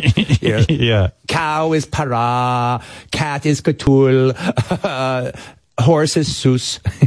Maybe your next film will be in Hebrew. You never know. I doubt it. But the thing I've heard about, I've never been to Israel, but I hear the food in the restaurants is without exception the best in the world, which shocked me. It's delicious. The restaurants are fantastic. The food is delicious. In a lot of ways, Tel Aviv especially. Tel Aviv is a lot like Los Angeles. It's just Los Angeles. It was the size of a postage stamp. Right. That's weird. The weather is very, very similar. We have the beach there. There's mountains. You go the other direction. And, but the nightlife, the bars, the restaurants and bars, the fancy restaurants, the nightclubs, they're very, very similar. And, the Israeli restaurants are fantastic. And my wife is a sensational cook. Wow. Sounds like a good life, I'll tell you that. I'm a lucky bastard. Are you recognized in Israel a lot, or is fuck yeah. You are? Yeah. But her father is too, right? Because he's this big singer. Yeah, he just passed away a little bit ago, all right, but it was complete national mourning. It was a day of mourning for the entire country. Wow, that's unbelievable. A week of mourning, yeah. Talk to me about this collecting, or you said you collect vinyl, which I never understand, but okay, you collect vinyl, but you also, everyone knows you worked in a video store when you were young. But when the video store went out of business, you set up in your house this incredible, it's a video store. You bought all of the videos that they had, and you set it up like a video store in your home. Maybe I understand a little bit the fascination with the vinyl, but why videotape when you could have all these films on, digital? Okay. Why would you do that? Okay, well, one. Okay, so it went out of business, I think, in the store. Went out of business in, I can't remember if it was 97 or 98, something like, maybe 97 or something. Right. So when I bought all the video cassettes then, it wasn't some retro thing I was doing. That's what we watched. We watched video cassettes. And so, one, there was nothing wrong with having a big collection of movies that I could afford. It wasn't some nostalgic retro. It was the technology of the day. It was the technology of the day, but also I had invested so much in that collection. I wasn't going to watch it be sold to Blockbuster for 3 cents on the dollar. I'd invested my 20s into that collection. So I got. Do you think that's what makes you a great director, in the fact that you have, I imagine, a great memory for all of these films that you watched? You watched them over and over again, and now they're ingrained in your head. And maybe to become a master filmmaker, you need to draw on what other directors did, and you need to draw on film references. I think you're making a little too much of that. It's not so much I'm taking something, but it's just the fact that so much of my early life I was just immersed in film. Yeah. I was just immersed in it. Not too dissimilar from somebody who is a good football player and loves football, is like immersed in the game and is immersed in the history of the game. Yeah, I guess I compare it to painting. The way I learned to paint was I'd look at master paintings and say, how did this guy paint a tree? Right, exactly. I don't know how to paint a tree. I don't know how to make a tree come to life on a piece of paper, but here's a guy who did. Right, exactly, yeah. And you study that, and then all of a sudden, these 4 strokes gives me a tree. Now, what I want to do with that tree after those 4 strokes is up to me. That's my point about knowing all these films. The fact that, in the new book, by the way, Quentin's here not for his health, but his book, Cinema Speculation, is available wherever books are sold. You point out perfect films, like films that, like one of the films that comes to mind from the book is Jaws. Yeah. Like you said, when you say a film is a perfect film, what does that mean? What's the criteria? Well, I also say in the book that you're not necessarily looking for perfection in film. Every once in a while, a movie does it, though. Yeah, I don't have a big hard fast rule about that. But Jaws does seem like a perfect film. Look, it's all just taste, but the thing about it, though, is, especially when I'm talking about films from the 70s, there does seem to be a collection that are, they seem perfect. And what do I mean by that? Okay, I'm not going to even talk about the movie. I'll say what makes them perfect is, I think, I can't imagine anybody not thinking they're perfect. They just have an entertainment factor. They have an entertainment factor that almost anybody can relate to. And, so I do feel Jaws falls into that category. I do feel Dirty Harry falls in that category, or Annie Hall falls into that Dirty Harry, because, as you point out in the book, Dirty Harry changed cop movies. Yeah. I mean, you say Bullet changed cop movies, and then you go on to Bullet with Steve McQueen. Steve McQueen was some leading man, right? Yeah. He's probably one of those guys who go, gee, I wish I could have worked with him. Yeah, I would have loved to have worked with him. Right. But the Dirty Harry, I guess you made a point in the book of saying, we didn't really think of cops in movies. Like, until Dirty Harry, when Clint Eastwood became this anti-hero. Yeah. All of a sudden, cops were the coolest. Yeah. You wanted to be a cop. Well, Dirty Harry, it was like, I think in the book the deal is, it's like Bullet had to break the back of the cop procedural movie, because back in the late 60s when Bullet comes out, cops were always depressed, and it was always a downer, and their bosses and the other guys that work with them were always a downer, and they dressed like shit. The whole the point was that their suits were dirty and didn't fit, right. And their crappy raincoats, all right, and they always had some boring mystery that they were trying to solve that no one gave a damn about. They always had the same dissatisfied wife at home. But yeah.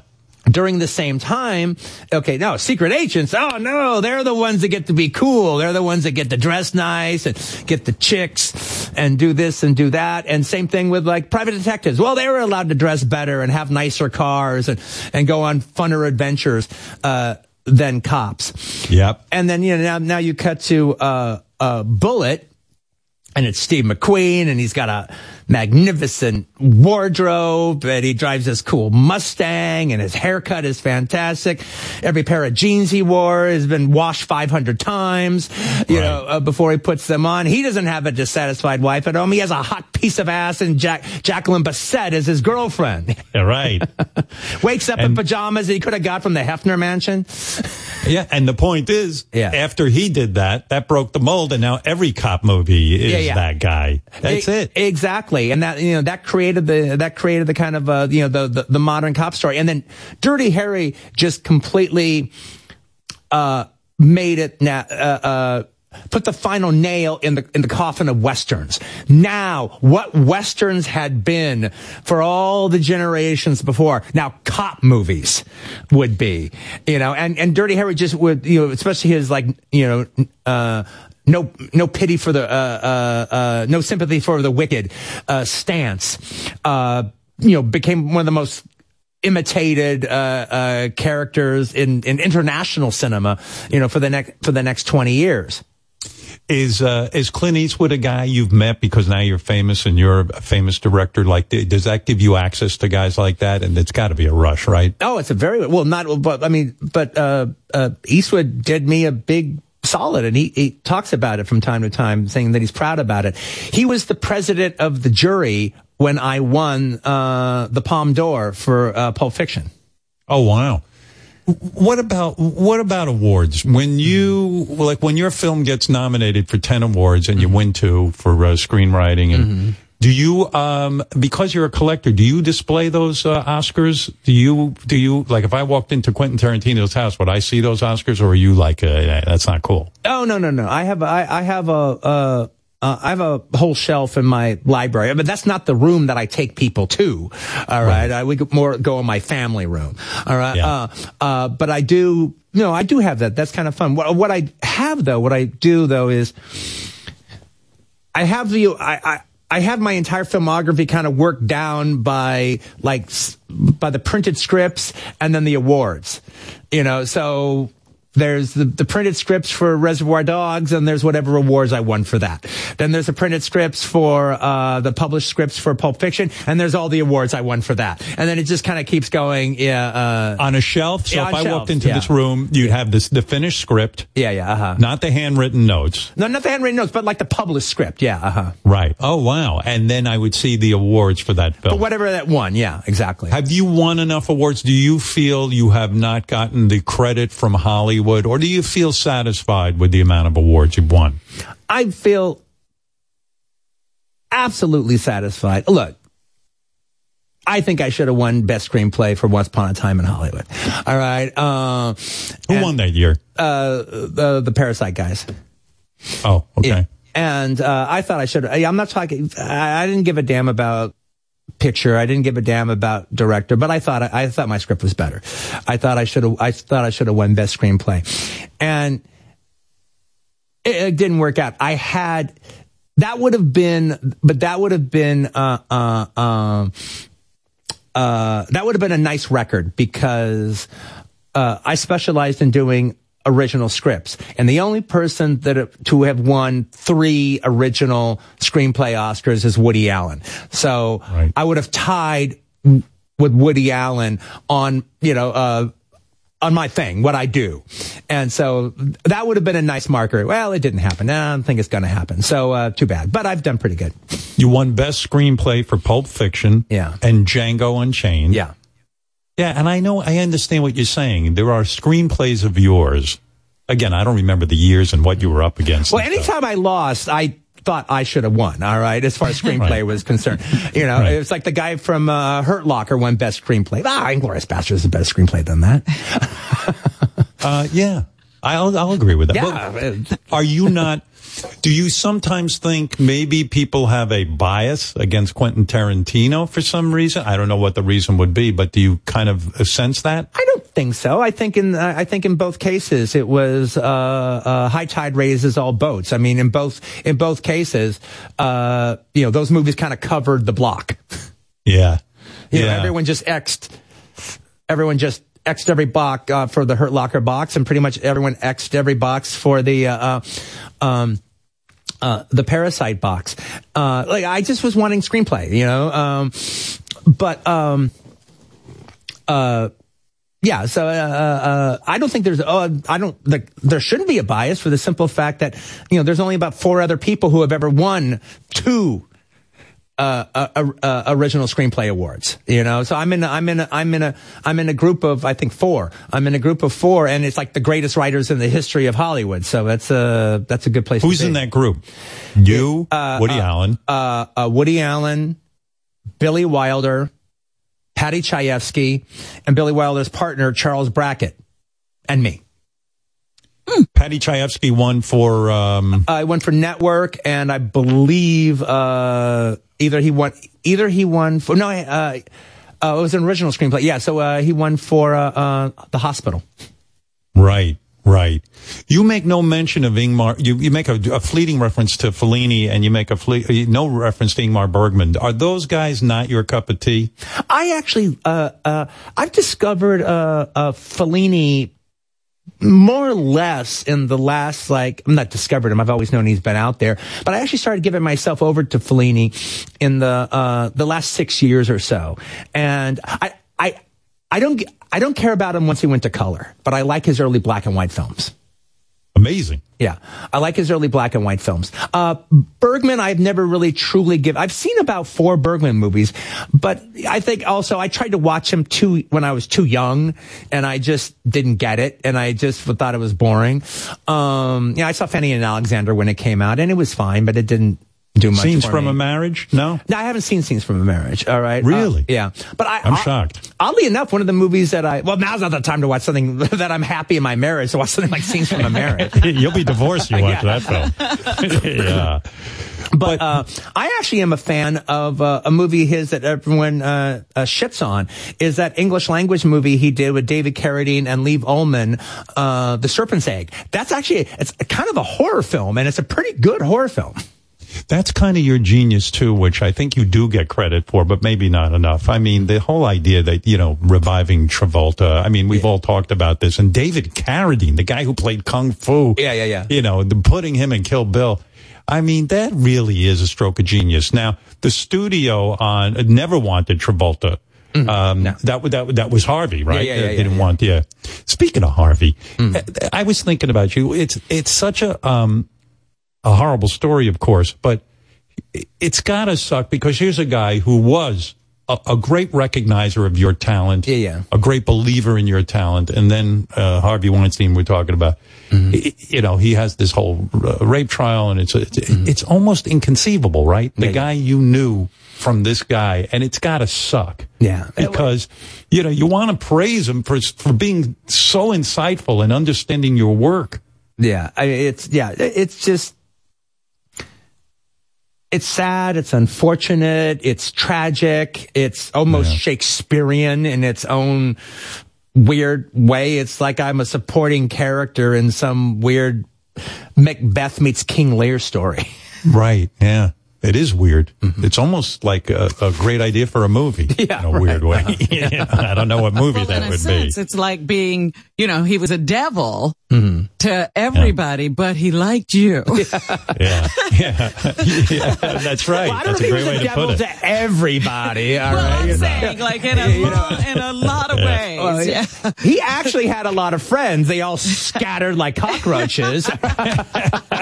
Yeah, rightly so, I guess. You know, I mean, you can't argue with that. When I was with your book, you talk about one of the early movies that you saw that really got you and turned you on to filmmaking, and it's two of my favorites: Joe, the movie Joe, and the movie Where's Papa? Right.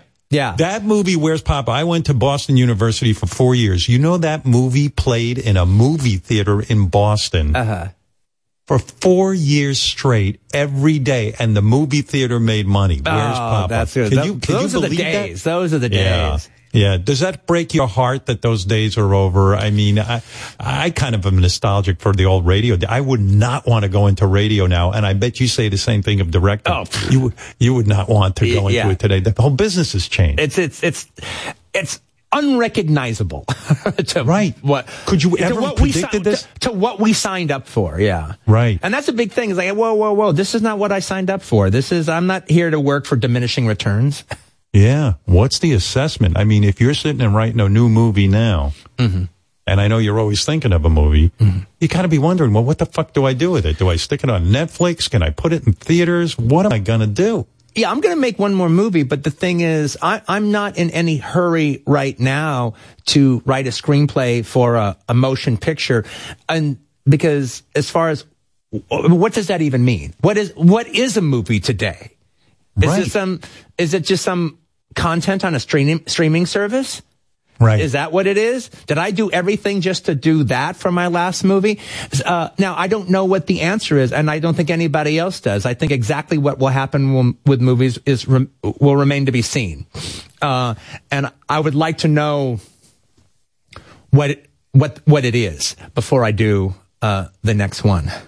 When Scorsese came out and he said, I don't think these superhero movies are cinema. I mean, I don't know where you stand with that. I'm curious. I kind of felt like, that's kind of an elitist attitude. I mean, Scorsese's certainly one of the greatest filmmakers of all time. I worship the guy's movies, but I mean, it is cinema. I mean, is it not? Well, okay. Again, it's like, he's an old man. You think Scorsese's going to be into Ant-Man versus the Wasp? Why not? But he's not going to be, all right? I don't think he would have been that into that at 37. Forget about however fucking old he is now. All right? That's just not his thing. I mean, even me when it comes to, I used to collect Marvel comic books. I loved Marvel comic books. And, if all this shit was coming out in 86, I would be all down with it. They waited till I got too old, all right, for me to be so into it. But I think it's more about the fact, I ended up talking to a kid just, if you're listening, Brandon, I'm talking about you. I met a kid I'd never met before at a party the other day, and he started a conversation with me. And he asked me about what I felt about superhero movies. And I know this kid is like, I don't know how old he is. Maybe he's 16 or 17. Maybe he's a little older. But, he's talking about how he saw the first Iron Man when he was 4 or 5. Right. So, to him, Marvel movies and DC movies are movies. Right. And there's been actually almost no competition to show him that there can be anything else. So going to the movies means going to see those movies. Right. And if it's not that, it's the Star Wars movies. And if it's not that, it's the Harry Potter movies. And if it's not that, it's the Transformer movies. So you don't feel any pressure in making another movie where you'd have to do lots of special effects and change your whole style of filmmaking? I mean, you're not going to. No, if I wanted to do that, I would do that. But I've never really been a big do a bunch of special effects later kind of guy. I almost kind of come from the idea that if you didn't shoot it on the day, it doesn't count. Wow. Yeah, it's like, no. We're there with the crew, the actors, everything. What wasn't, we shot it on the day. We sent the film to the lab. It came back. It's done. Now, you can do little tiny things, but I'm very about practical effects. No, I work with makeup effects and I work with animatronic effects or whatever. No, I have the K&B. I have the best effects team in the world. And the idea is, no, they're going to create it and we're going to do it on stage. We're going to capture it on film, not give it to a bunch of dweebs to spend 6 months adding it in later. Could a guy start in porn? I don't mean an actor. I mean, could a guy start directing porn and work his way up as a director, or are you tainted, no pun intended, are you tainted in the business if you work in porn, or is there something to be seen in pornography that could be learned for a director? Well, okay, I don't even know what porn is other than the shit you watch for 5 minutes and jerk off to, and then that's over. All right. Before, there used to actually be porn movies that had stories and plot Well, you lines. mentioned like Linda Lovelace and, you know, all these things. Yeah, and there was like Gerard Damiano, and there was all these like porn directors and stuff. I'm not aware, and if I'm not aware, this probably doesn't happen. All right. I'm not aware of any director that specialized in true XXX porn that was able to graduate into studio filmmaking. But there were a few guys that did porn, who specialized in porn, who were able to make exploitation movies. Right. There was a couple of guys like that. Chuck Vincent was a guy who directed a whole lot of porn, and he also did his share of exploitation movies. He did Hollywood Hot Tubs. He did a movie called Summer Camp. He did a movie called like a Saturday Night Live kind of thing called American Tickler. And then there was a guy, Tom DeSimone, who directed gay porn, and he later went on and directed the movie with Candace Ralston when she has the talking pussy, Chatterbox. He later directed Hell Night with Linda Blair, and he directed Reform School Girls with Wendy O. Williams. So he was I remember that. Yeah, he was he was a gay porn director, and the guy who actually started gay porn in a big way was a guy named Joe Gage, and he did a film called kind of real famous in that world, Kansas City Trucking Company and El Paso Wrecking Crew and L.A. Tool and Die, and it was sort of like the Russ Meyer of gay porn. Later, I think he went by his real name, which is Tim Kincaid, and he made a whole shitload of movies for Empire Pictures.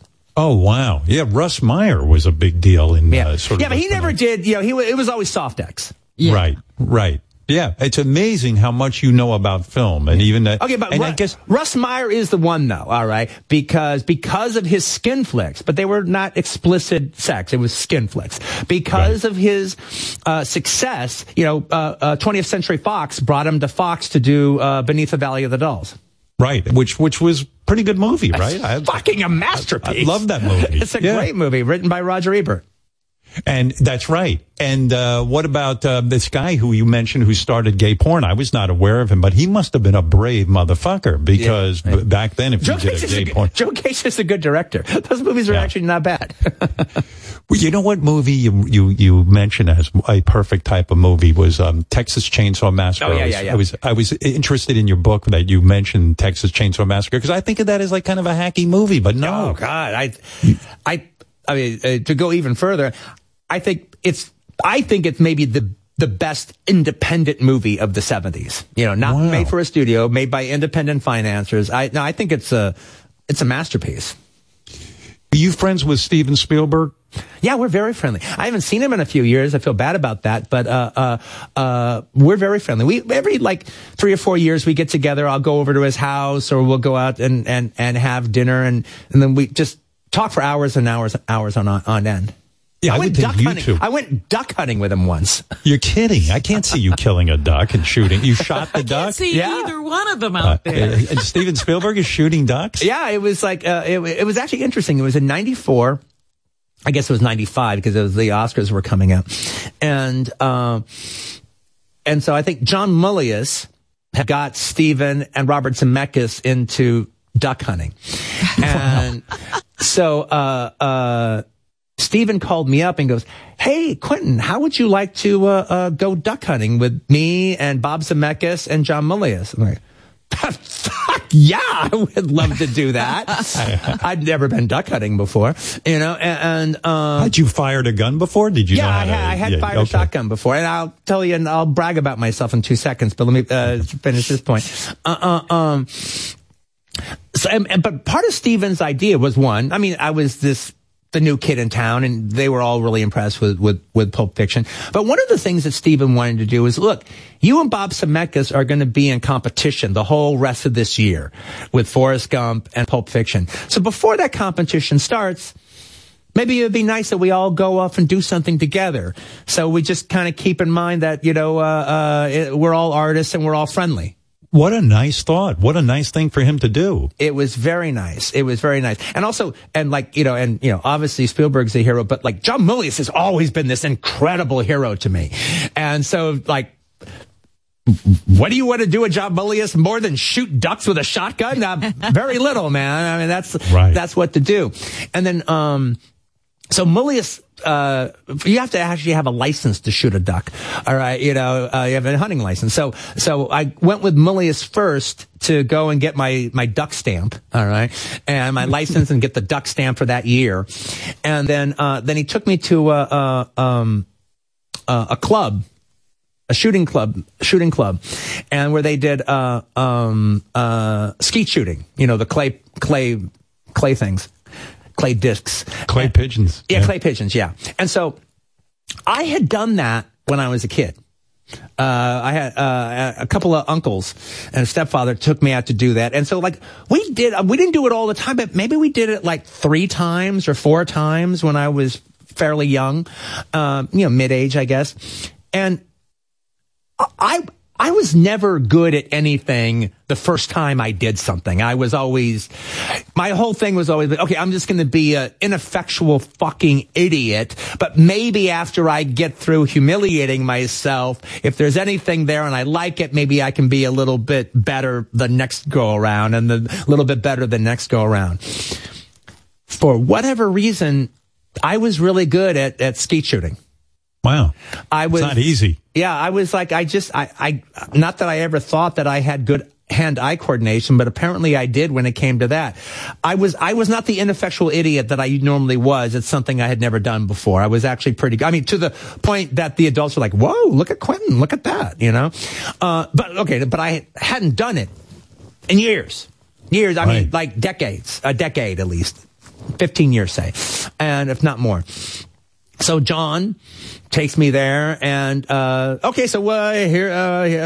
to get you used to using a shotgun, Quentin. This is John Milius talking. I want to get you used to using a shotgun, and here we go.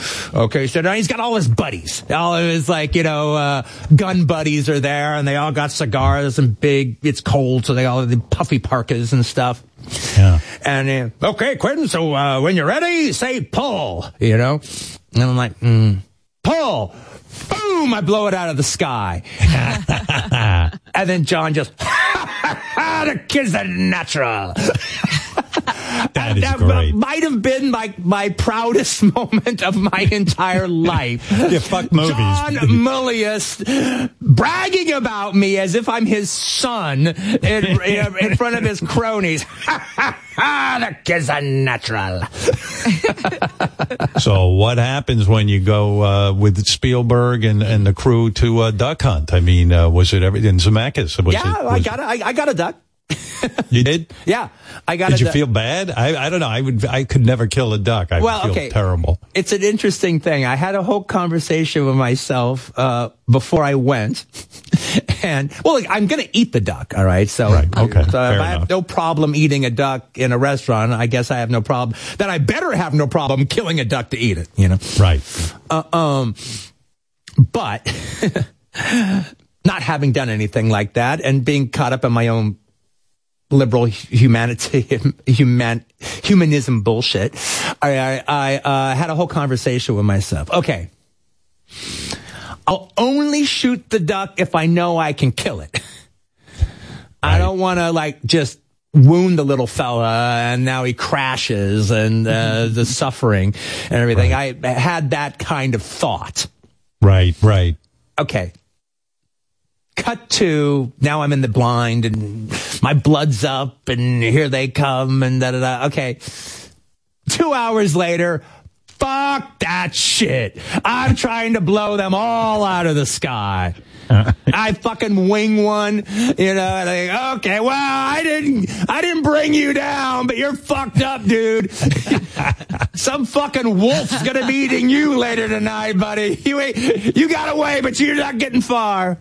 Well, Quentin, what a heady trip to be hanging out with those directors and doing manly things with them. I mean, it's unbelievable. It's unreal. And then Spielberg said something that night, that day, said something that I hadn't heard anybody say it quite that way before, and made everything seem a little realer.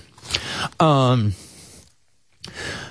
knew that when it came to the Oscars for Best Original Screenplay, that I was we were probably the most likely ones to win for Pulp Fiction at that time. And Spielberg, a little bit like Warren Beatty, is also like, he prides himself on understanding the business, understanding how things are going to be, understanding how it goes. And so he's talking to me very pragmatically. So we're walking through a forest or something, and he's just, he's right in front of me, and I'm following behind him. And he's like, so here's what's going to happen at the Oscars. And we haven't even been nominated yet. Okay. It's just going to happen. So here's what's going to happen at the Oscars. I don't think you're going to win the Oscar. I think it's going to be, Bob, who's going to win Best Picture. And I think it's going to be Bob, who's going to win, Best Director. In fact, I'm pretty sure of it. But I do think you will win, Best Original Screenplay. And then he stopped and then turned around and looked at me and goes, second movie? Little Gold Man, not too bad. And started walking. And by the way, that's another nice thing. Kind of like, set your expectations a little bit lower so you're not disappointed. And if you don't get it. Yeah, you don't get all caught up in this whole, covering the table kind of thing, or how just easy it is to get caught up in a competition of something. But him just saying, second movie, Little Gold Man, not too bad. Even calling it the Little Gold Man, all right? Yeah, that's really great. Was fucking great. I think you should file that away and use that in a movie. Yeah. Did you have a book where you write, like when someone says Little Gold Man, do you say, oh, yeah, that's a good thing to remember. I'm going to put that in. Oh, that's how I always refer to it, the Little Gold Man. Oh, that's so funny. But Spielberg, is he, first of all, he sounds like a very generous guy that he would even arrange to have all these people together. But is he the greatest of all time in your estimation as a director, or are you the greatest of all time because you write your films and direct them? You know what I mean? I do. I do know what you mean. I know exactly what you mean. And if he was a contemporary of mine, that would be how I would put myself above him. Right. But Spielberg is the only director that does not need to write his own scripts. I think if I think if there was ever one human being in this world that was born to make movies, it's Steven Spielberg. But when I talk about, like, we know in football, Tom Brady might be the greatest of all time. There's very little debate. Among directors, and it's hard to say. I mean, you might say Coppola because of The Godfather. You don't. I don't feel like. It's not. It's not about one movie. It's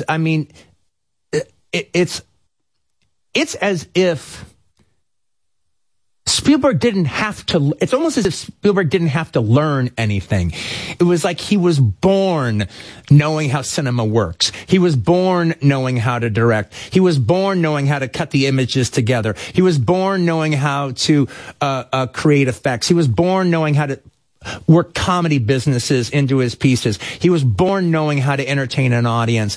Is he a savant? In other words, you're saying that, in other words, there was very little learning process. Some people just know. Yeah, I think it's just, if I was more religious, I would say, like, he had God's given gift, all right, to go and make movies that he gave Spielberg that he didn't give anybody else. But I'm not religious, so I don't really think that, even though I do kind of think something like that.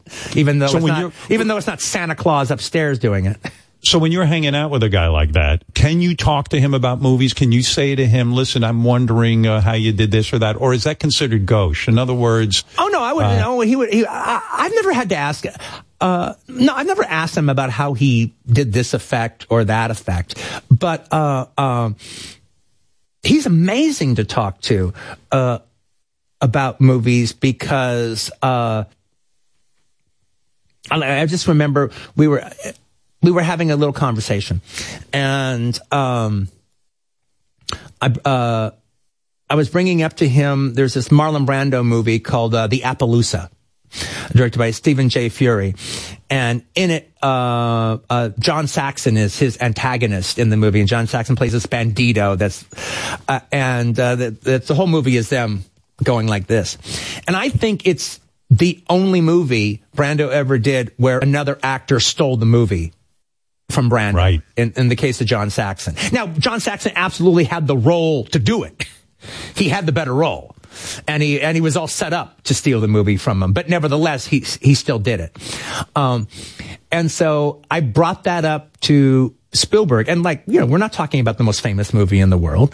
All right. And Spielberg goes, yeah, he was really good in that. Except his teeth were too white. Wow. No kidding. I was just like, oh man, I want to suck your dick right now. That is just so right. That is just so fucking right on. You deserve a blowjob from me. That is so fucking right on. But I mean, the fact that I could just bring up a random movie from 1968 and then he remembered that detail. You see, that's my point. Like you've got this memory for film that you can draw on that the rest of it, I love the movie Splash, let's say, but I don't remember what the fuck happened in Splash. I can't tell you, but you could. Spielberg can recall those white teeth. I brought up the Guns of the Navarone with Spielberg. He proceeded to do that little speech that James Robert Justice does at the beginning of the Guns of the Navarone. And what was to follow in the next 72 hours will become the legend of Navarone. You see, there are guys, and you're one of them, that can pull that shit out, and that's why I think you guys are greats at what you do. Could you have put up with a guy like Brando? In the sense that I know when you do a film, you've said, hey, I don't put up with any fucking nonsense. All right, if there's a mechanical error, okay. Yeah. But a human error, I will not put up with. None of the bullshit. When I'm making a movie, I got to get this thing done. I'm on a budget. There's no nonsense on your set. You fired people who fuck around. Yeah. Brando was notoriously difficult. Would you have put up with him, or would you say just fuck that? I could not put up with a Brando, as good an actor as he is. Yeah, I would have had to have a good relationship with him. I would have had to have felt, he wanted to be there, he liked the story, and he liked me. If it was that he's a dick, he doesn't respect you, you got to do this, you can't talk to him, you guys can't stand each other, you're talking through ADs. No, I would have been like Kubrick. Kubrick was the original director on One-Eyed Jacks, and he walked off. Right, because he doesn't want to put up with it. In other words, you need to have that dialogue with your actors. I would never put up with any actor like that. I would walk off the picture. I would leave it to the studio to decide who stays, who goes. In other words, if Travolta had come in on Pulp Fiction and giving you a hard time, you just say, "Listen, dude, I wanted you to do this film, but I can't handle you." Yeah, no, I would. At a certain, I have no problem firing people. I have absolutely no problem firing people, because it's like, no, we're all here to do this thing with me. You're all part of my team. And if you're not working, if you're not working well with others, if we're not getting along, if you're causing a problem, then you got to go. And so that's happened to you. You've been making movies. Not so much with actors. But I'll give you an example. It's like, something I don't abide is actors being late. You can't be late.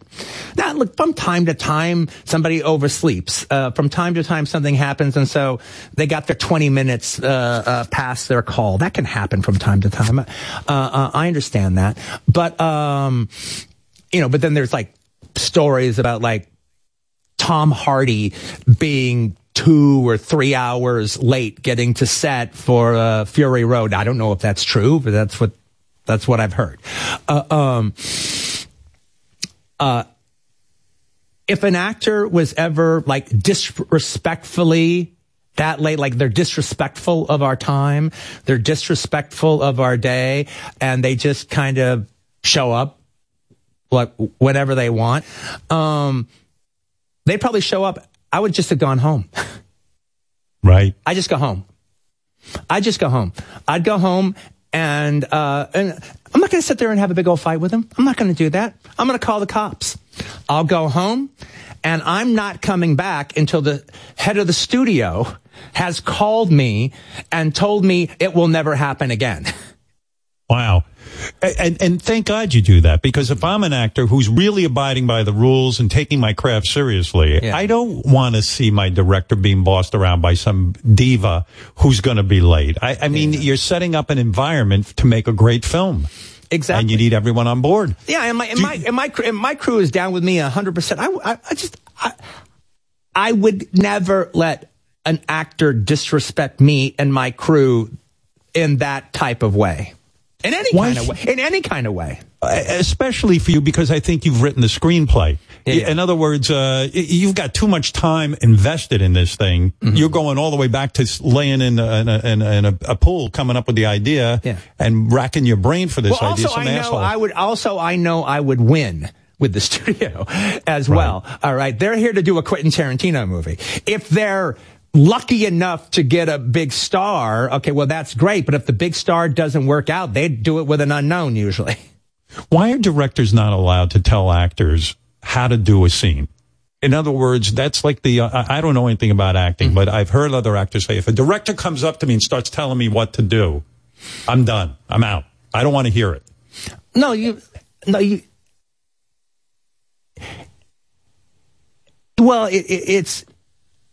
Well, some actors actually like it, all right? But the thing about it is, you don't say, hey, do it like this, da, da, da, da, da, da, da, da, da.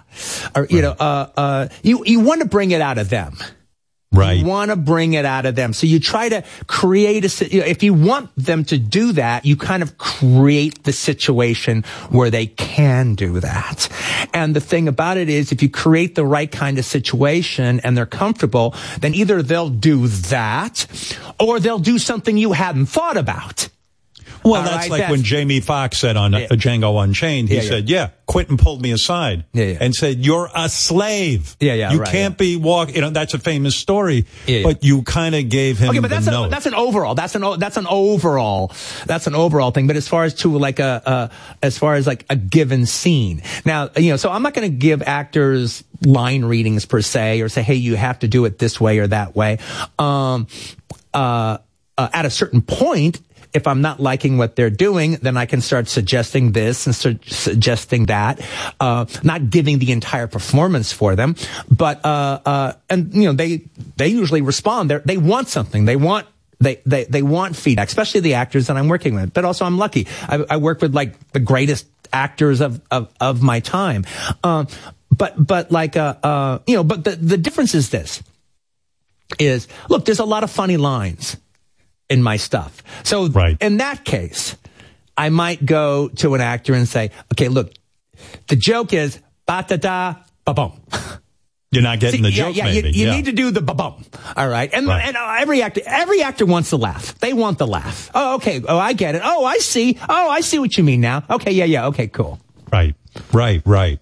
I'm still haunted by one thought, that you pitched a Star Trek movie to a studio. You had an idea for one. Yeah. And they never made it. I bet it would have been really cool to see you. They might still, I don't think I'm going to do it, but they still might make it. They wrote a pretty good script. It's a great story. They should do it. You wrote the script? No, I came up with the idea. Oh, I see. And then we worked it out in a writer's room. Oh, all right. okay. So we worked out the beats. And then the guy who wrote The Revenant went away and wrote the script. And oh, wow. I think Paramount should make it. It's a good script. I just decided not to do it, but I think Paramount should do it. Is it too obvious when I go around, people say to me, what's the best movie ever made? And I go, The Godfather. Mm-hmm. But I really do feel it was a perfect movie. Yeah. Uh-huh. But is that cliched in your mind to say that? Or well, I do think, there's nothing wrong with saying it. It is a little cliche. It's about, but it's like the way that, for 40 years when people say, what's the greatest movie? They always said Gone with the Wind. Right. The Godfather, for New Hollywood kind of took Gone with the Wind spot that Gone with the Wind had since the 30s. This book you wrote is, it's a great triumph. First of all, I know that you wrote it. In other words, because you're a writer. Mm-hmm. How long did it take you to write this book? Because it is a book of passion. It's really all about your passion for film. Yeah. And it kind of answers a lot of the questions about you as a director, what you were thinking at the time. It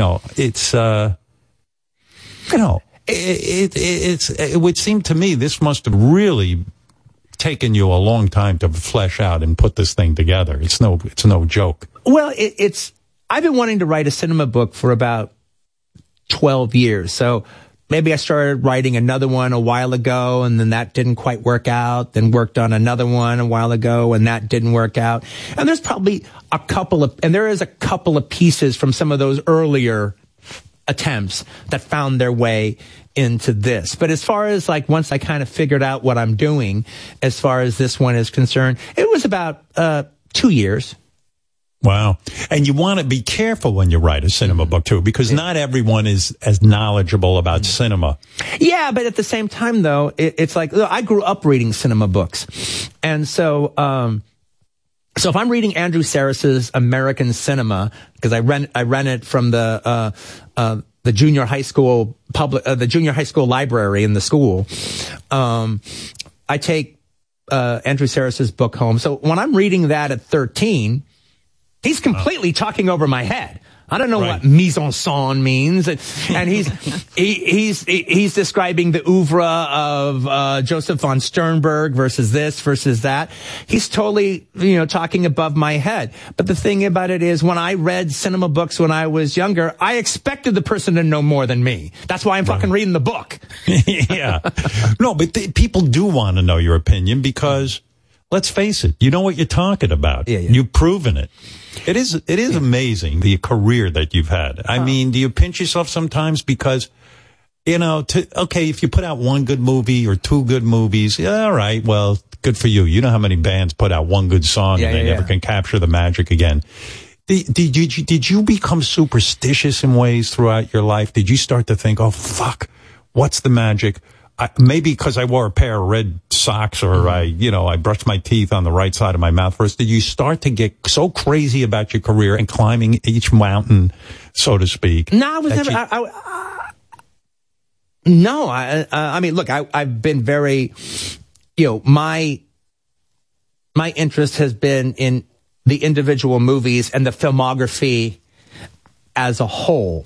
And were you consumed by box office? Were you like, No, I wasn't consumed by box office, but when Grindhouse didn't do well, that was, that kicked me in the balls a little bit, because I'd kind of gotten used to, forging my own road and taking my audience with me. And then that was kind of a wake-up call. They were like, we're not going to go everywhere with you. All right, we have to... In other words, you can get mad at your audience and say, guys, you always came with me no matter where I went, and now you're not coming with me. But did you ever figure out why they didn't come with you on that one? It was just way too obscure. It was just way too obscure for them.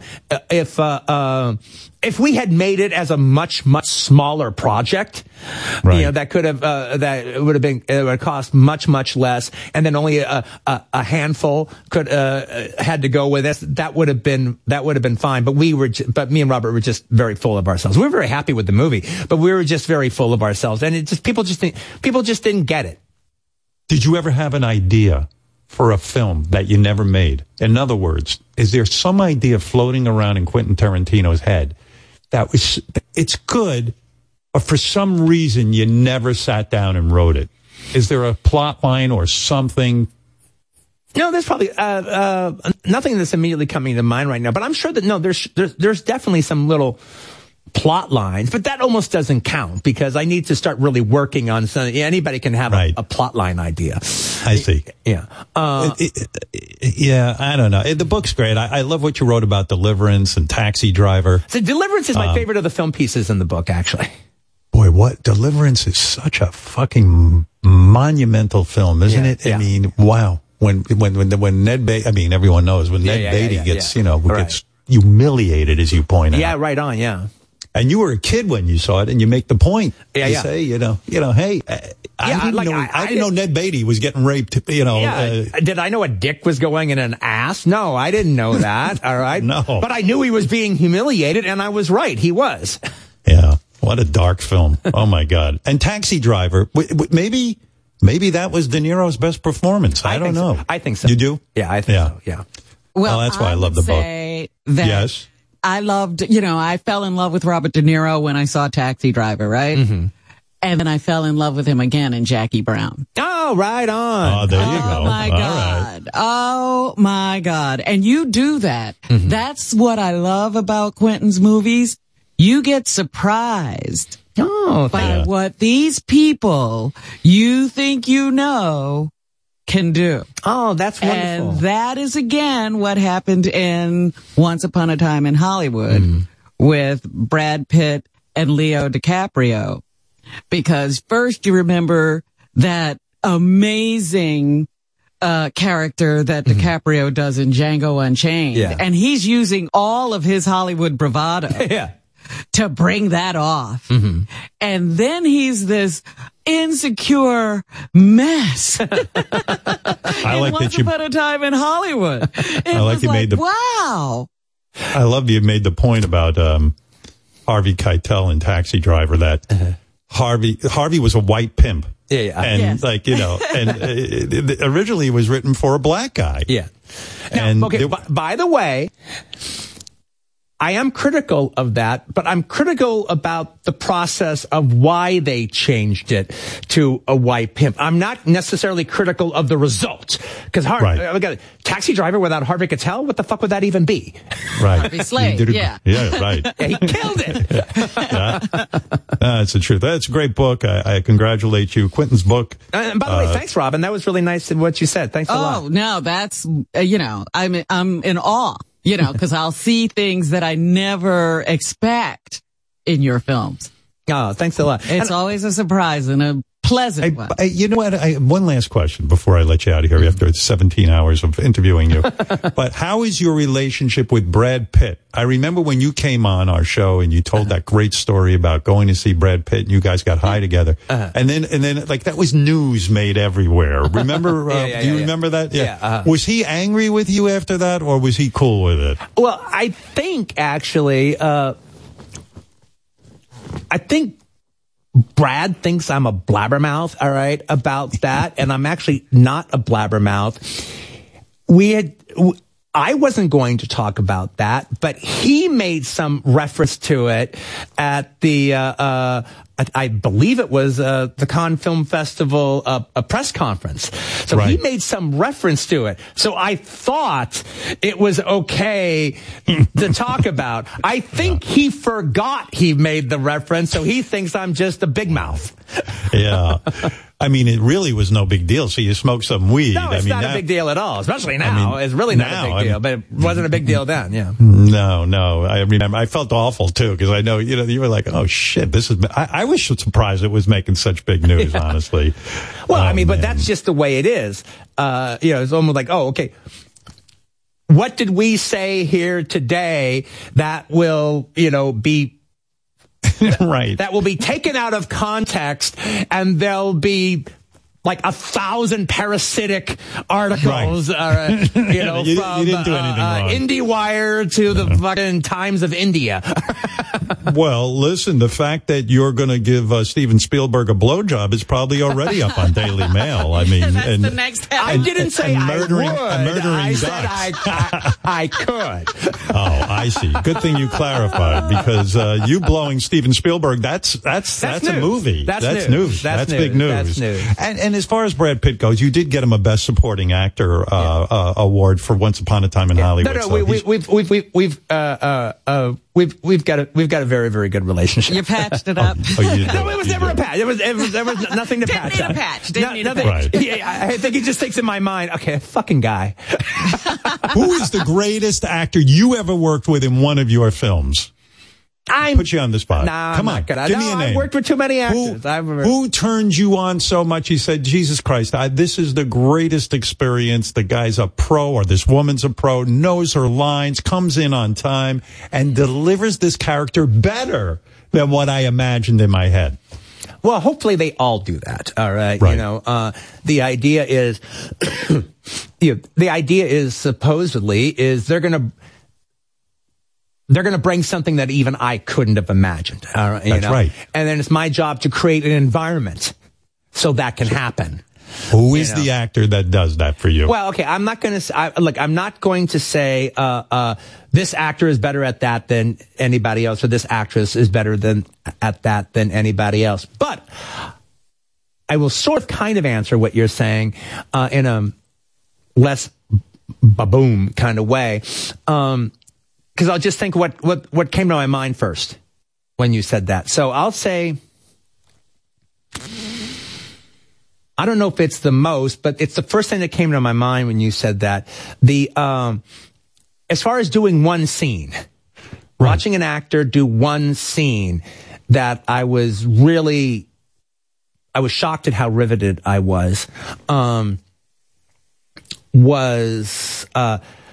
of the takes we did in Django Unchained, where we're kind of around the dinner table and that whole little battle of wills is going on at the dinner table, and Leo is playing Calvin Candy. I've always made it a point to like my villains. I've always liked my villains. They all have their reasons, you know, and I always have a lot of affection for my villains. Calvin Candy was the one villain that I wrote that I didn't have affection for. I thought he was a fucking monster, cretin, yeah, and a monster, and I couldn't even believe that Leo wanted to play the guy, and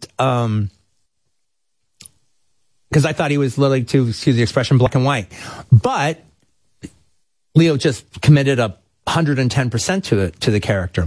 So we're doing that scene, and he's doing one of his takes, and he's doing a talk. And all of a sudden, as I'm watching the scene, I was able to see the world from Calvin Candy's perspective. And I was watching it, and I was like, well, of course he is the way he is. He never had a fucking chance. This is the world he was born into. He never had a fucking chance. It's like, you know, he comes from, he's the son of a he's the son of a plantation owner who's been surrounded by slaves his whole life. And his father's been surrounded by slaves his own life. It's like, can you blame a Borgia for being a Borgia? Well, the answer is yes, you can. But it's still a question. It's a question. And he made me realize that, oh, wow, I mean, Calvin Candy really never had a fucking chance. Wow. So in other words, Leonardo DiCaprio is so good that he even found a way for you to like your villain. He captured the humanity of the guy trapped in this inhuman situation. He's some actor. He is something. Could you make Django Unchained today? I don't even think you could. Yeah, I could. You think you could? If I wrote Django Unchained, it's not like all the studios are going to say no. I don't know. The political correctness now. Yeah, but they're not going to say no. No? No, they just know. Well, Django Unchained came out. Not only was it a big smash, no, we had bad think pieces, but bad think pieces are actually good. That means your movie's about something. That means that they're having a conversation about your movie. That means that you're part of the zeitgeist. Now, you have to have the balls and the shoulders, all right, to handle those bad think pieces. And there's usually good reviews that go along with it, and usually some positive think pieces that come out, but that's a conversation. And now when it's over, no one remembers those fucking pieces, but they remember the conversation. Right. All right, here's a headline.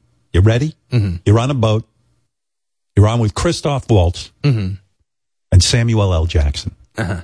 The boat springs a leak. We got to save you because you're a great director. One of those guys has to get off the boat in order to survive. Who do you save and who do you kill? Samuel L. Jackson or Christoph Waltz? Now you'll make a headline. Go ahead.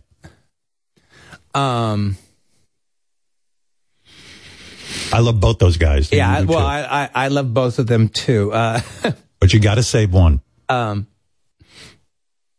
I can definitely tell you Christoph Waltz will be the less cantankerous lifeboat companion.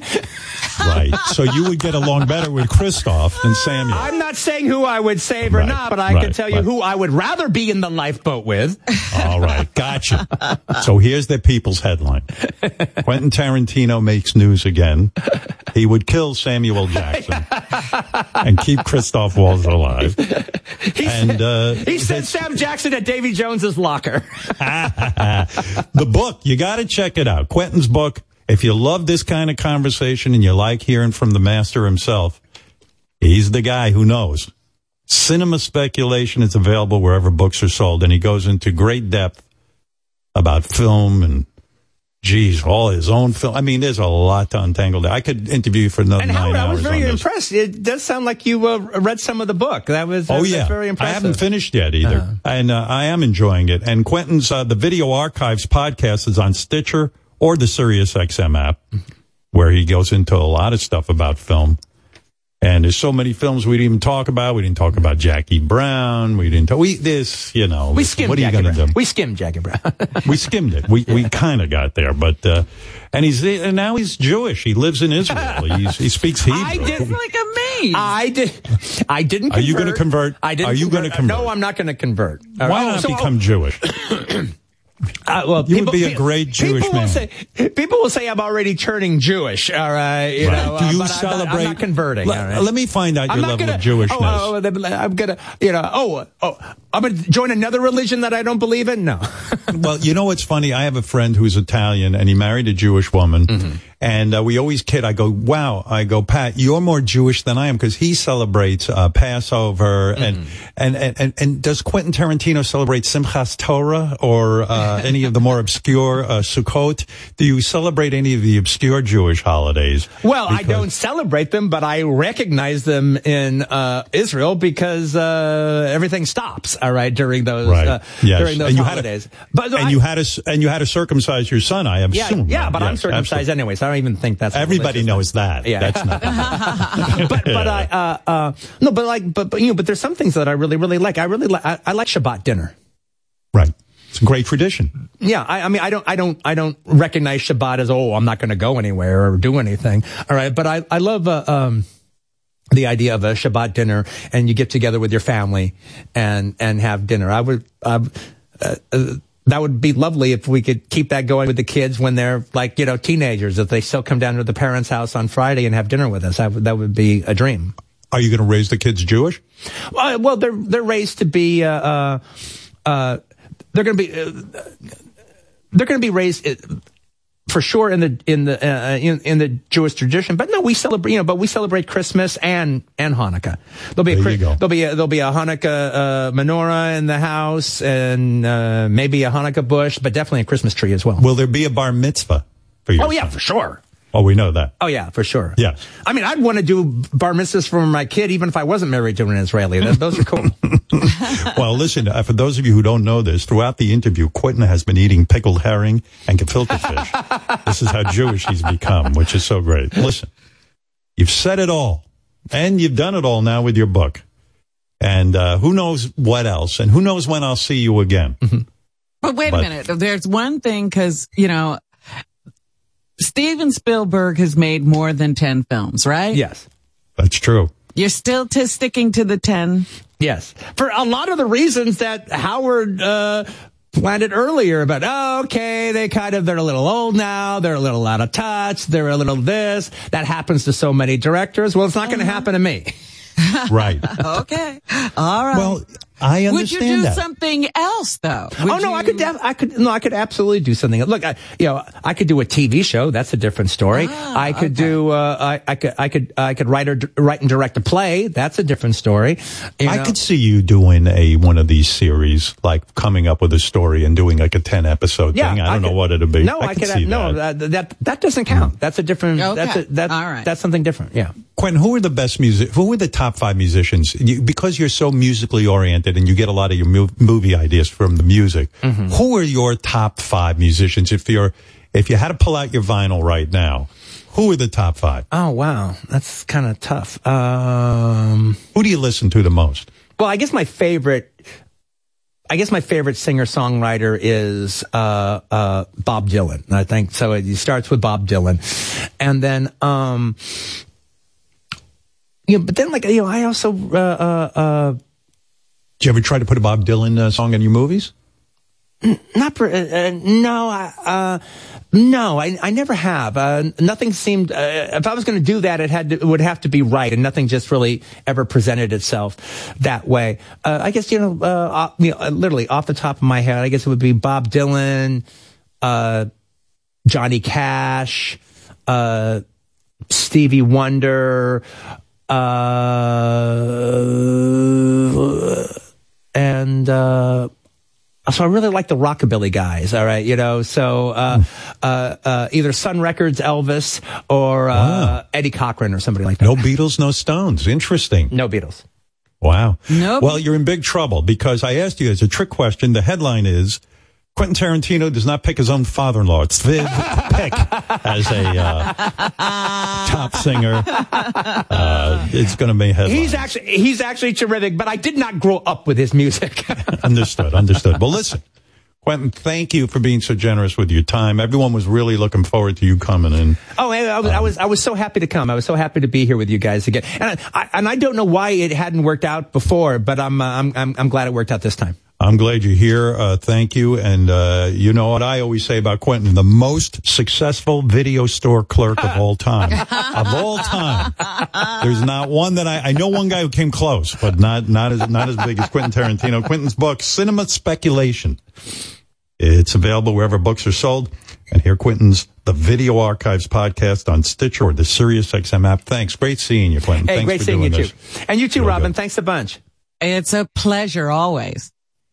She loves you, man. You could have, there could have been something there, but you. I snoozed, I loosed. Yeah, exactly. All right, Quentin, thanks. Bye-bye, guys. Later. Bye. Quentin Tarantino, he's probably got to go pish. I kept him locked up for 2 hours talking about film, and there's a guy who knows what he's talking about. That was a great conversation about making movies. Yeah, well, you and I, we're too busy to make movies. You're busy fasting, and I'm busy staring at a wall, so... What can you do? We made one movie. At least we made one. Yes, we did that. Got that out of the way. We haven't cured any illnesses. We keep saying we're going to cure something. I haven't seen any mention of private parts in that book so far, but I haven't finished it yet, so we'll see. Tomorrow, Neil Young will be with us, Sunday, November 27th, 10 p.m., the Howard Stern interview, Bruce Springsteen on HBO and HBO Max. And it is so great. Thank you, Quentin. Oh, shit. I'm trying to get out of here. Yeah. Oh, it's George Lucas, the famous director of Star Wars. Hey, George, how are you? It was an excellent interview, Howard. I just wanted to say, I heard that Quentin was, quite enamored with Steven Spielberg, but did you ask him anything about Star Wars? Maybe he'd be interested in slobbering all over my lightsaber, Oh, you want to blow it up? Well, listen, he said he'd blow, he almost considered blowing Steven Spielberg. Well, he said he owed him one anyway. Hey, there you go. All right. Thank you. I just trimmed my balls with R2-D2. All right. Thank you. We'll see you tomorrow. Bye.